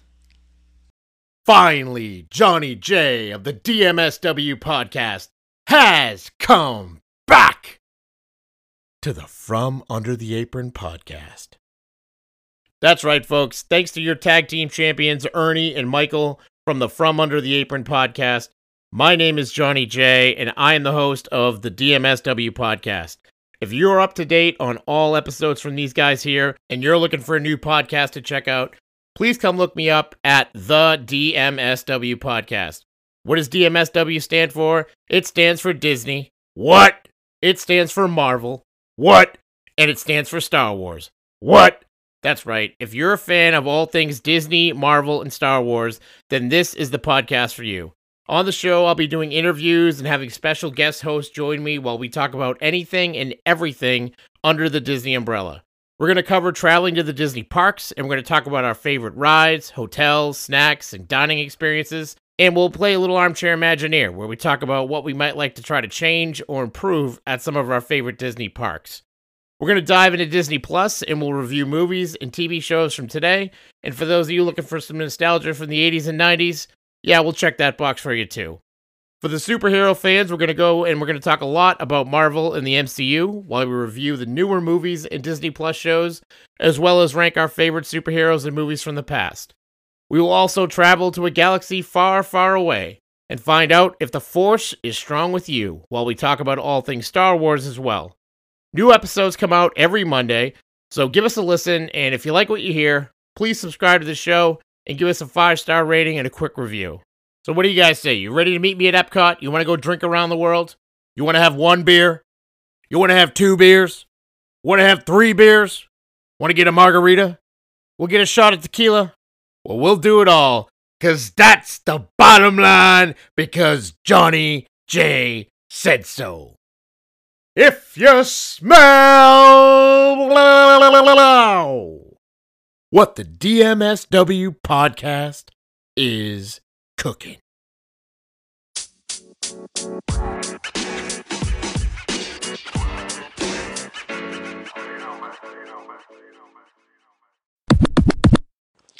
And welcome back, everyone. This is the wrap up. If you smell, yeah, old times, man, old times. I just kept saying, what? Too bad I don't have beers. Anyway, welcome back. This is the wrap up. Up next is AEW, and it was an awesome show. Let's start off. Adam Cole versus Dax Harwood for the Owen Hart Foundation Memorial started the show. And I don't usually watch it live. I just stick around until Thursday, and it's when I watch everything. But Wednesday I got on Twitter and went through the winners. But looking at the memes for this match, they had Shawn Michaels versus Bret Hart in their places.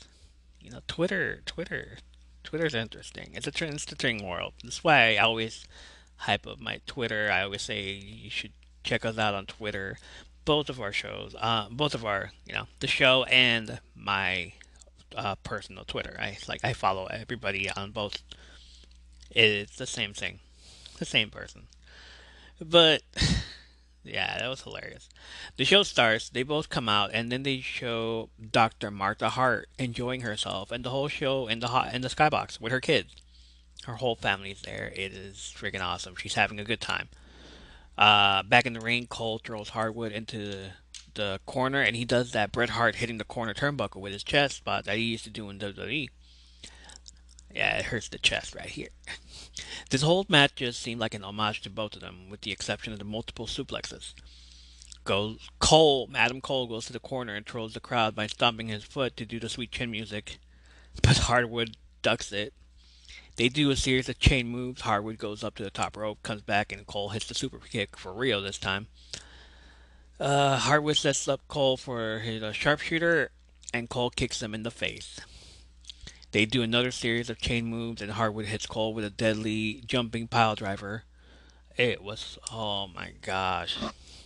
Again, Harwood goes for the sharpshooter, locks it in, and Cole kicks him off. Harwood does his best to sell the rib injury that he's had for quite a while now, but it's no good. Harwood gets in the ring, and Cole trolls the crowd again and applies the sharpshooter on Harwood and wrenches it in. Yeah, Harwood tapped out. Sorry, guys. Sorry, wrestling fans, but it happened.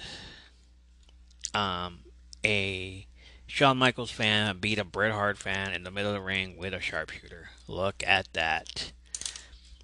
Adam Page comes out with the AEW World Championship title and goes to have a seat in the commentator section after Cult of Personality hits and outwalks CM Punk with a New York Islanders hockey jersey. And you'd think they'd be cheering for him, but no, they don't like him there. Instead, it's the captain that left them a few years back that's on the back of his jersey, the name of it. CM Punk's throw level is off the chart for this. The crowd is booing him, and they rather cheer for the hometown hero, MJF.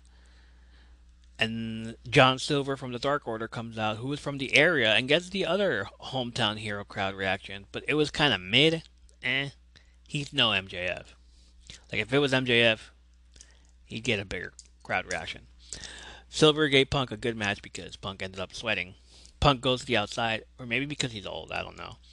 Punk goes to the outside apron and notices Adam Page on commentary. He smirks and hits the buckshot lariat on Silver, angering Page in the process. Punk covers Silver for the win. Page makes his way to the ring to confront Punk, and they both stand face to face in the middle. Punk grabs a mic and tells Page this is just business. At Double or Nothing, whether you like it or not, you will shake my hand, whether you're conscious or unconscious. He reaches for Page to shake his hand, but instead, Page middle fingers him in the face. Oh, those are some fighting words, my guy. Tony Nese took out Danhausen in 20 seconds, perhaps around there, maybe less. Mark Sterling gets on the microphone and tells him that this guy got an entrance, but Tony didn't. What does he think about that? Oh, enrages Tony. Tony runs to the corner again and hits the knee on Danhausen. Tony's about to hit the knee again, but Hook comes out and fends him off. Danhausen extends his hand to shake, and Hook takes it. The crowd pops for Hookhausen. Yeah. Back from commercial break, and Wardlow comes out in handcuffs. AEW plays a commercial for next season's Dark Side of the Ring, but it's not a real episode. I thought it was. Like, I knew they were coming back because they said they were coming back. And then, like, I didn't believe the rumors that it was canceled. Like, who believes rumors that something is canceled? Like, I'd rather hear it from their mouth. It's about the dark side of MJF losing to CM Punk and Wardlow being the cause of it. Yeah, the dark side of a narcissist, basically. It's narrated by Chris Jericho with a cameo appearance by legendary enhancement talent. Slap the back of your shoulder right there, buddies. All of you, if you remember that guy. Slap it, because I know I did. I know I was where I was, what I was doing when he beat Chris Candido of the Bodydonnas, Skip. And he did the most devastating move in professional wrestling, the roll-up. I know where I was. Legendary enhancement talent, Barry Horowitz. Yes, he did a cameo, all because he was pissed off that Wardlow caused Sean Dean, who was another enhancement talent, to get a win on MJF and the other guy, Sean Spears. So, and once Jericho realizes about MJF, he says, "I'm not reading this shit after all we've been through." And then they tell him in his ear, "What? Oh, he's paying. Okay." It was a minute or two of those things. It was funny. Back in the ring, we see a lot of fans dressed like MJF because they're in the most magical place in the world, Long Island, New York. Isn't there a thing about Long Island and on Jersey Shore? I do remember that, right? Staten Island. Never mind. I'm sorry. I got confused. The hometown hero finally makes his way out. He fist bumps everyone in the crowd, and even safe to say he mocked or copied the same reaction and entrance CM Punk had for his return to wrestling months ago by posing with the crowd. He comes out wearing a Long Islanders hockey jersey with his name on the back of it. We're in Bizarro World, because they're all cheering for his ass.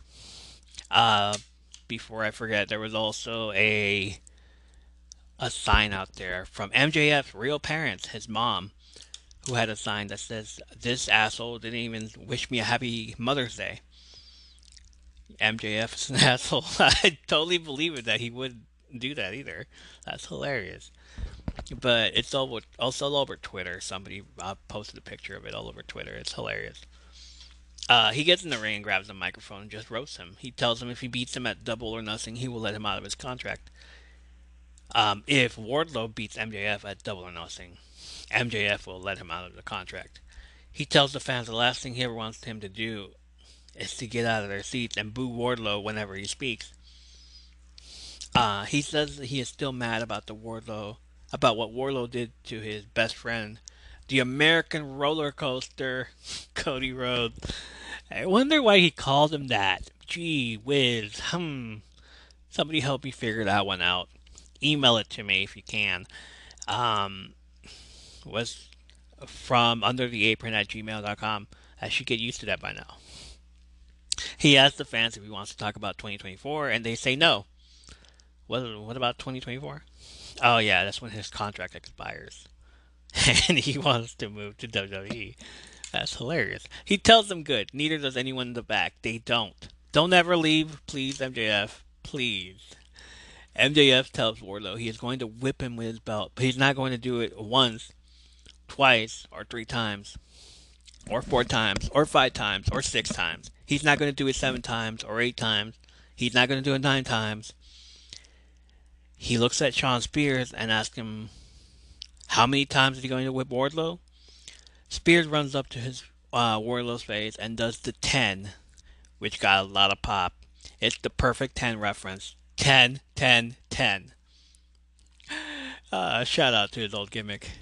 MJF says if he manages to survive those 10 whippings, he will have to face Spears in a steel cage, to which Wardlow laughs. MJF tells him that the last time he checked, he's 0-2 in cages. Shout out to the first cage match being an MMA UFC style match against the undefeated Jake Hager. This cage match will have a special guest referee, MJF. If he happens to beat Spears, I doubt it if he's MJF's the referee, he will face MJF.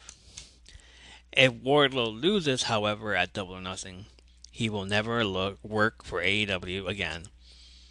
Wardlow grabs the pen and signs the contract. He tricks security into uncuffing him and flips the table on a bunch of security guys and takes out the whole team, even Spears. MJF leaves and Wardlow powerbombs Mark Sterling through the table. And that was that. And that's why he has a neck brace now. Ricky Starks defeated Jungle Boy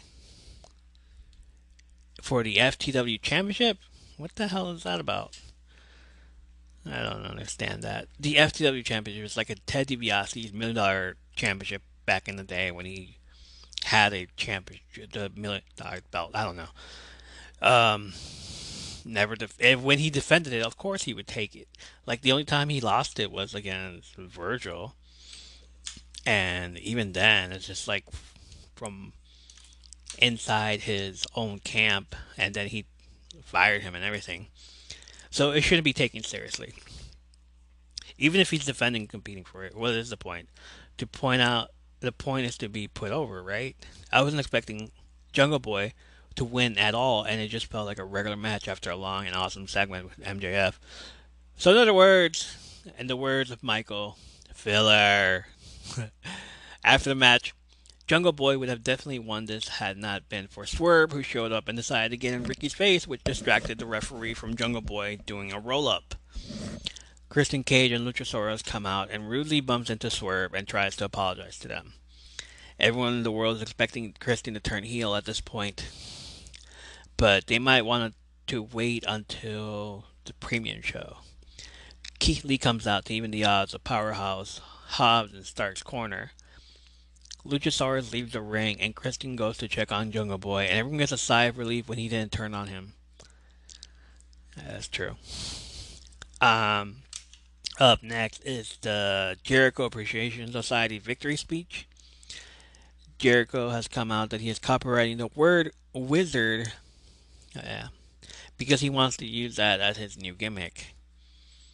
So basically it's just him mocking the WWE for copywriting every other name and word out there.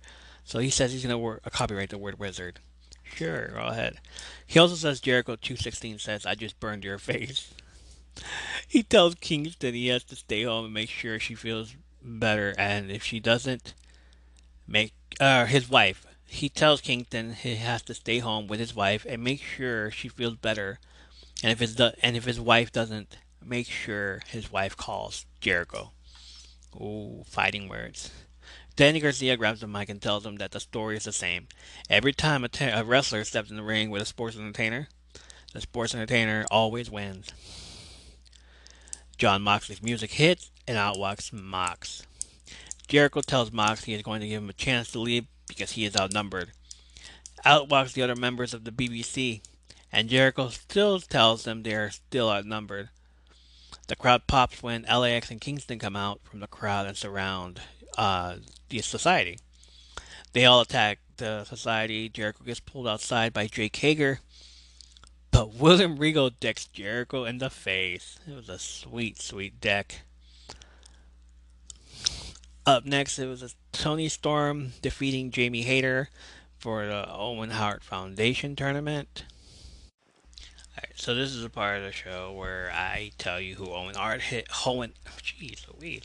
This is the part of the show where I tell you who Owen Hart is and why the Owen Hart Foundation tournament is taking place. A few days ago, Kashina Booker, who was a friend of the show, wrote this article and posted it on bodyslam.net. I will post the link to the article in the description on Spotify or anywhere else that you would like this episode is on. So as goes as follows. On May 11th, All Elite Wrestling kicked off its Owen Hart Cup tournament. The tournament is a collaboration between AEW and the Owen Hart Foundation, a charitable organization founded by Hart's wife, Dr. Martha Hart. The weeks prior to kickoff night on May 11th episode of All Elite Wrestling, Dynamite saw a series of qualifying matches to determine the tournament's contestants. The tournament honors both the spirit of AEW itself and of the legendary Owen Hart. Who is Owen Hart? Owen Hart was considered one of WWF's, now WWE's, best in-ring performers. He achieved the Intercontinental Championship, European Championship, and won the Tag Team Championships multiple times. He was known for a high-flying in-ring style, but was also adept at the submission wrestling style, perfected by his family, the Hart, under the tutelage of patriarch Stu Hart. Despite his obvious and recognized gift for pro wrestling, Hart's time with WWF saw many changes to his gimmick. From the tag team High Energy alongside Coco Beware to the Blue Blazer superhero gimmick. Stints with the New Hart Foundation and the Nation of Domination. Hart saw many variations in his presentation, shifting from babyface to heel and back as the wind shifted. His feud with brother Bret Hart for the WWE Championship. Chef's kiss, my guy. Chef's kiss. Like, the best thing that ever happened in 1994. It was a career high for Owen Hart in 1994. In a heel turn driven by furious, resentful sibling rivalry, Hart sabotaged his brother in matches against foes like Diesel and Bob Backlund. He won the 1994 King of the Ring tournament and faced his brother in a legendary steel cage match at 94 SummerSlam. One of our favorite matches here on From Under the Apron.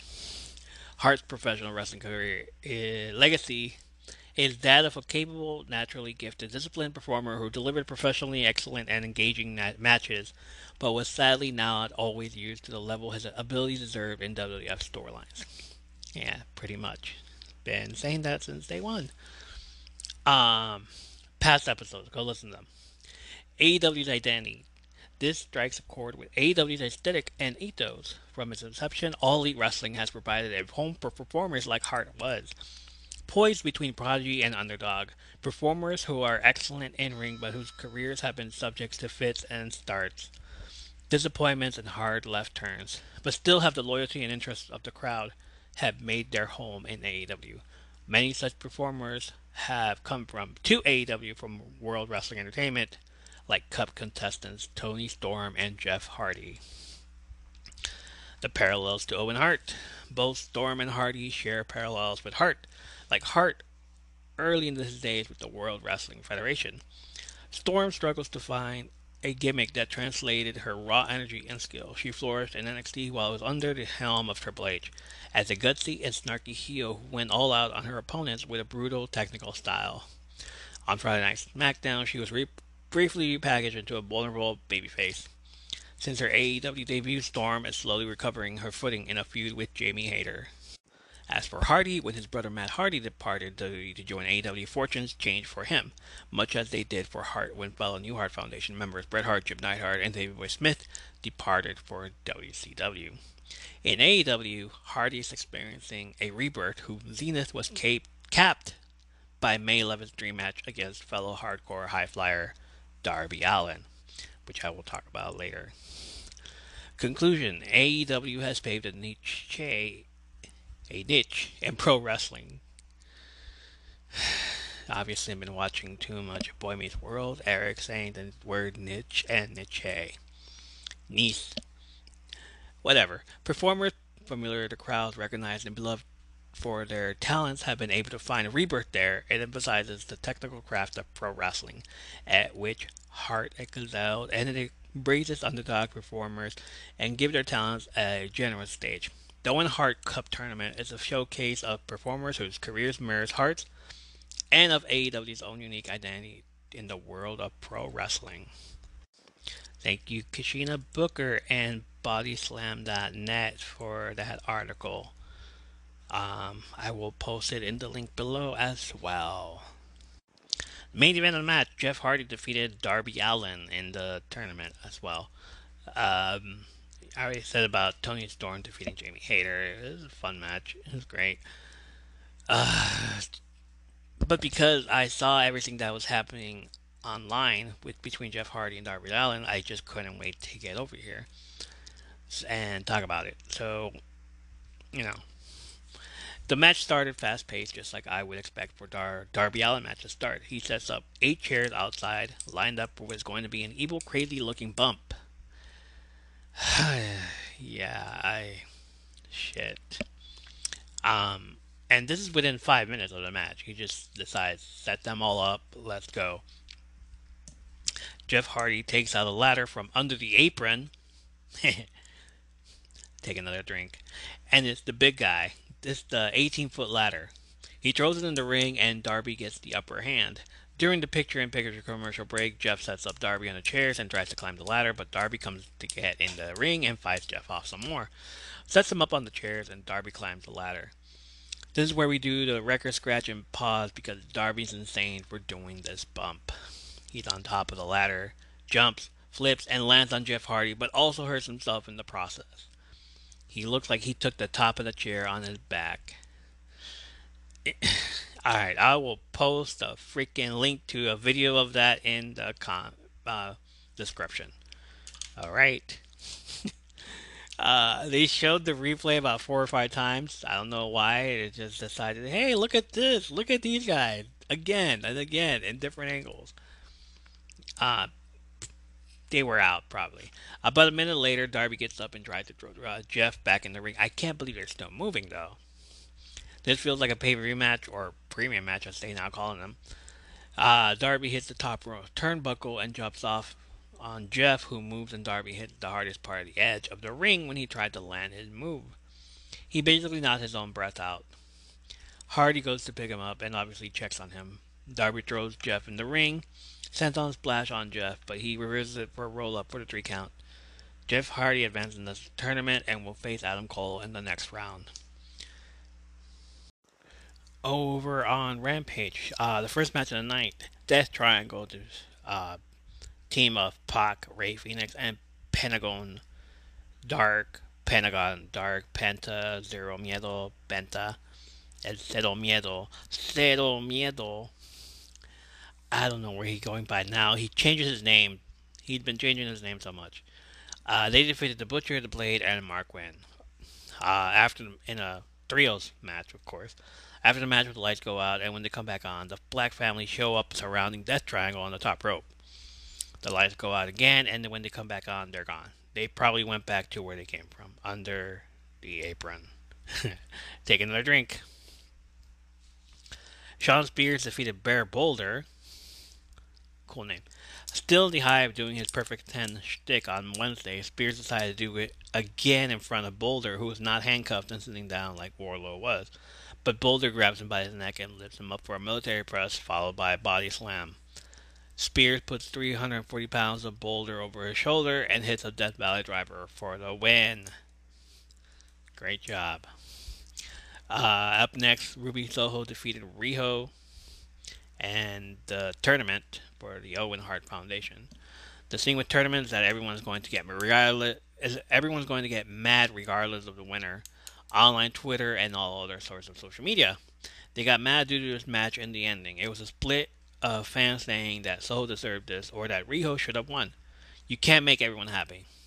This goes back to the Mae Young Classic when I was practically rooting for someone else to go for the finals besides Shayna Baszler and Kairi Sane. You can't keep everyone happy. The thing with this match is that it was not a Rampage, even though it deserved to be on the main show for being as fast-paced as it was. Backstage, Billy Gunn is with his new team, The Acclaimed and the Gun Club. And he tells them, I think it's time to have a new hand gesture. To which one of the Guns says to him and the brother, had the perfect one, where they raise their hands and when they go like, and before they even do the crotch chop, Billy Gunn stops them and says no to that. Come on, just to suck it. Do it. Oh, you don't want to get sued for that? Oh, okay, fine. The Acclaim bring up the scissors and the motorboat. What is with this scissor stuff? I don't understand scissoring and motorboating. What is that all about? Scissors and motorboats. Okay. Obviously I do. Shut up. Gunn says that's perfect now. We need a catchphrase. Colton raises his hand again and says, we got the perfect catchphrase. We got 2 words for you. And before he even completes that, Billy says, "Stop it! Stop talking! That will never get over." Well, not in this era. Not anymore. Max raises his hand and says, "What about, yo, listen?" Which is basically his catchphrase and his hand signal. Billy approved. He tells the team that he still has some pull around here and he got them a match. Like, he's mirroring everything that Rocky Johnson is doing on Young Rock. Basically, I love that. It's hilarious. Like, he still has some pull around. No, he don't. He doesn't have clout anymore. Not on Dynamite, not on Double or Nothing, but on Monday Night Elevation, the YouTube Dark Show where the Acclaimed the Ass Boys have been all this time. So that's where they're basically going to go and face their competition. Jade Cargill in the Baddies interview, she tells the cameraman to show the baddies in the front row. Oh, I have no idea who those girls are. Tony Schiavone tells Cargill that unfortunately Hikaru Shida won't be competing against Red Velvet in the tournament due to injury, to which we have news about that in just a moment.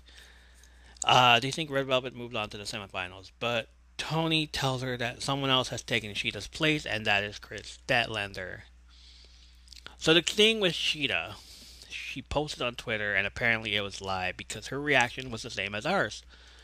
She tweets after that with, "Well, I already had 4 matches of the street fight and just finished the greatest fighting musical show. But I seem to have been injured. Japanese wrestling is nothing for them. I'm so sorry, and sorry couldn't be in the tournament too."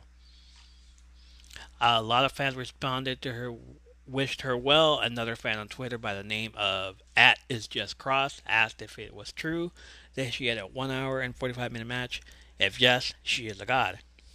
To another fan @DinaMoham_, confirming that she did with proof, which was a show in Japan on May 5th at Pro Wrestling Waves Catch the Wave 2022 at the Kurikan Hall in Tokyo, Japan. It had Shida and Miyako Matsumoto versus Sakura Hirota and Yuki Miyazaki, which lasted 105 minutes and 12 seconds. She then went on to tweet, "I'm glad from my heart that Chris is in the tournament now, and I'm going to try to enjoy Southern holidays in Japan because it has been a while before I had. Be positive." That is awesome.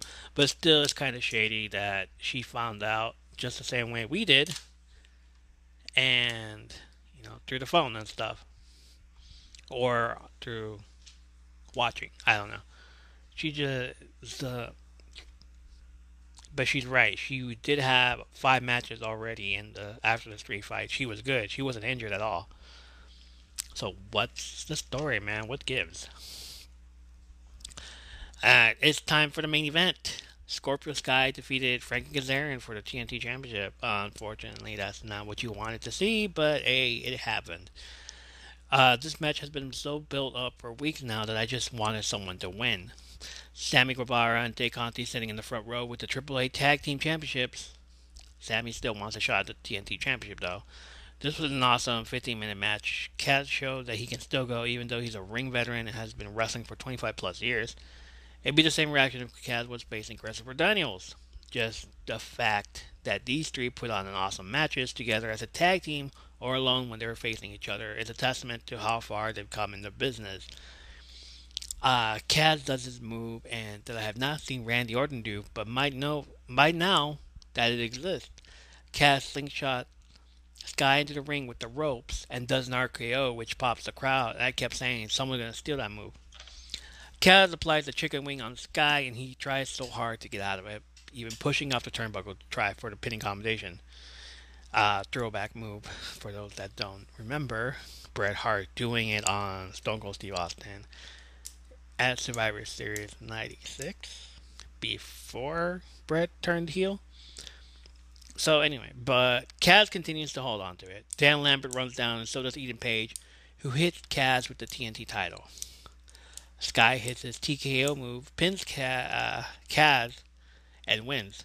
Sammy Guevara is seen in the crowd saying, "I told him so."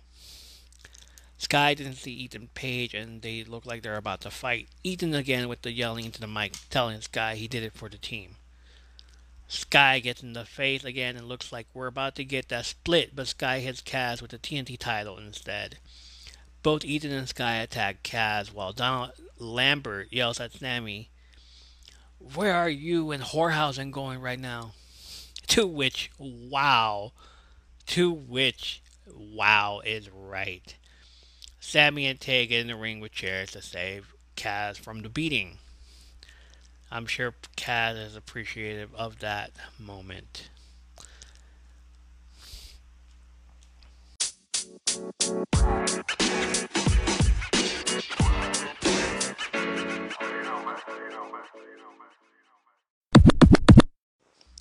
Over on SmackDown, the show opens up with RK Bro calling out the Bloodline. Sami Zayn, being the weasel that he is and the Bloodline snitch, comes out to tell RK Bro to go back to their brand. Arden Pierce comes out to say Riddle has a match against Zayn, which Riddle won. Just like, you don't need to know anything else. Riddle won. Backstage after the match, Roman says he already smashed him. Why are they even on a show? Alright?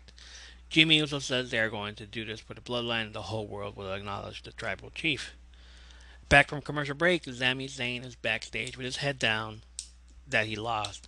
You know, he's feeling a little emotional right now. He comes face to face with Nakamura, his old tag team partner, who tells him that Roman Reigns is the head of the table, but he's the table's ass.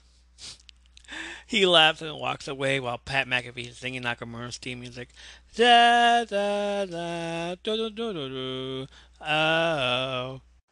Back in the ring, Ronda Rousey comes out and says she's happy she's a SmackDown World Champion, never calling it the SmackDown Women's Championship title twice. She did the promo a while back saying why should she call it the women's title? Why not just the world title? She doesn't understand. So here we are. She says Charlotte was a 13-time women's champion. And then in a couple months she'll be a 14-time women's champion. Don't put statistic into this or shit will happen again. Let it go. I don't want another era of the Queen. I don't think I can handle it anymore. Ronda says she wants to be a fighting champion, so she puts an open challenge for the SmackDown Championship title. And who answers the call but my girl Raquel Rodriguez? She steps in the ring and steps up to Ronda, introduces herself and accepts her challenge by telling her that tonight she is the one that's going to be making history. Yeah, chingona. What's up, mommy? What's going on? Let's go. Well then, looks like we have ourselves a good old-fashioned headbanger. This felt new for Ronda as she had to do whatever it took to overpower her opponent when lately she'd been doing regular work against Charlotte and other women smaller than her. Raquel goes for the chingona bomb, but Ronda counters by holding onto the arm and doing an armbar and getting out of that move. Raquel tries to go for another powerbomb, but Ronda hurricanranas it and pins her for a hook and the win. Ronda and Raquel shake hands. After that, it's a Madcap Moss interview segment saying he was bored out of his mind when he was teaming with Happy Corbin. Corbin sneaks into the ring and strikes Moss with a chair. Pat McAfee with a shout out to the show asking the same question we ask and answering it. Where did he come from? Well, Pat, he came from, and say it with me, fellow wrestling junkies, say it with me. Say it with all the might you have. He came from under the apron. Shout out to Anchor.fm for always sponsoring our production. Totally free. Corbin continues his assault on Moss, wraps the chair around his neck, and picks up the trophy to break it on top of the chair. Corbin's next name is Brutal Corbin. Moss just gets his few wins, and now they're writing him off of TV. This feud is not over, obviously, so we got another few weeks of this feud. But either way, Pat McAfee just acknowledged us. What's up? Also, for those that are keeping score, make sure you take that shot of whatever you're drinking, because he just said from under the apron.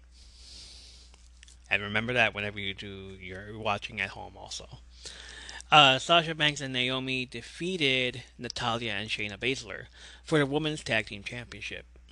I was expecting Natty and Shayna to win with the way they showed this team coming to the ring after the break, but it did keep them busy for a while until we get another team to push. fast-paced, and usually they show the picture-in-picture, and this should have been one of them. Team Bad prevails and continues to be the tag team champions, or until someone dethrones them. And while we're on the subject of Naomi possibly turning heel, the Usos were on the Corey Graves After the Bell podcast. Link in the description on Spotify and YouTube. And Jimmy was asked if Naomi will be part of the bloodline. Jimmy says, "It's very, very likely, man. She talks about it a lot. She says she can jump and glow. She's ready to just snap. Like she could just snap, man. She snapped on my ass plenty of times.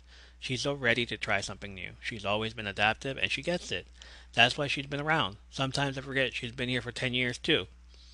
And now that makes me think she's going to turn on Sasha Banks and go after the SmackDown World Championship. Or the SmackDown Women's Championship. Whatever Charlotte's trying to call it. Or not Charlotte. Haha. See, I already missed that freaking broad. Ronda Rousey. Or 2 for 1 deal, and they keep both girls in the group and have the tag team titles as well. So imagine that. The tag titles, the Raw tag titles, the WWE title, the WWE, what's it called? The big title, I guess? The Universal? Yeah, that one. And then the SmackDown Women's Tag titles? Damn. That's Bloodline. Back from commercial break, we see Gaba Gulak, Drew Gulak, talking to Ricochet about not giving up. Gulak says the next time he sees Gunther, he's going to put him in his place. Oh, fuck.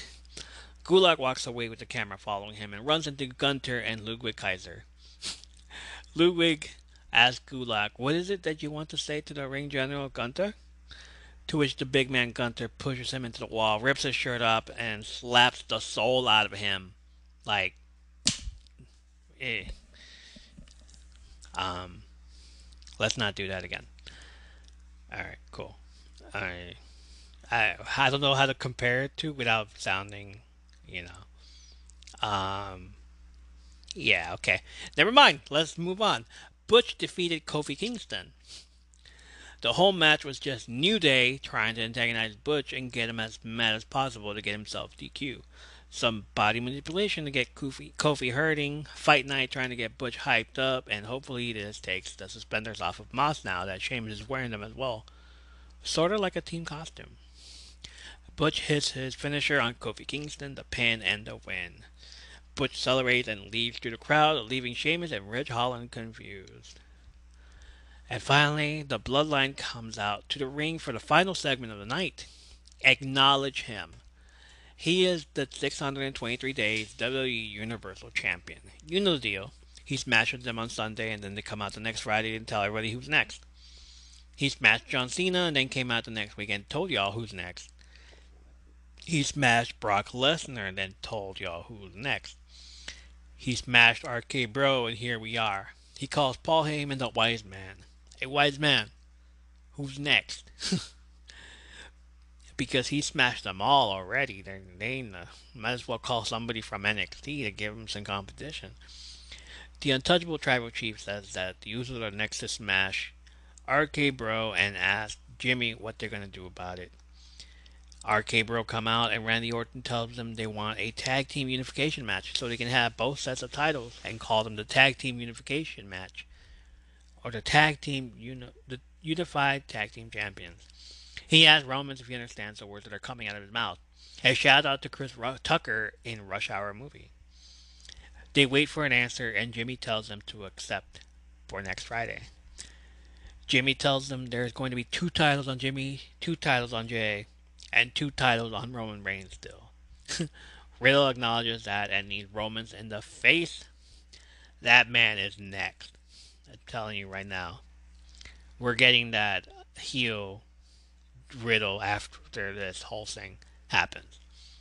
And that was SmackDown, guys. Hope you guys enjoyed it as well as I did. And that was it. Thank you for listening to the show and supporting us. You can find us on all other sort of social platforms. First with the Nerdvana Network, or TNN for short, which is a conglomerate of podcasts that promote each other's common interests, so give them a follow as well. Check out the Linktree at linktree.com/the Nerdvana Network for more information on that.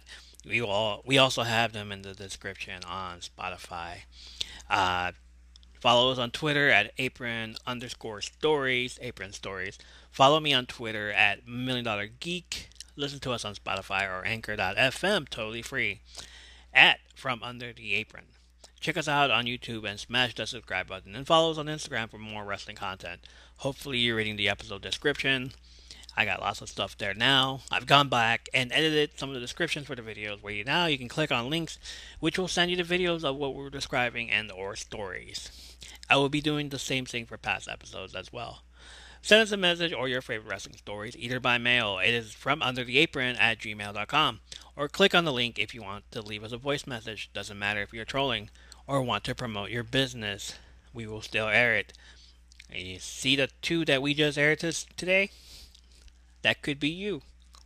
Give us a listen. Let us know. Links to those two podcasts will be in the description below, as well as the TNN, the Nerdvana Network. We will have a link to all the matches we talked about on this broadcast, just in case you may want to see it for yourself. Thursday is May 19th, so we will have a very special episode regarding that date and its implications. This week's question, however, is, what is your favorite Kane moment? Put it on the Q&A, let us know, or send us an email from undertheapron@gmail.com. Let us know. Until next time, on behalf of myself and Michael, thank you for listening to these awesome stories from Under the Apron. Take another shot of that. Goodbye.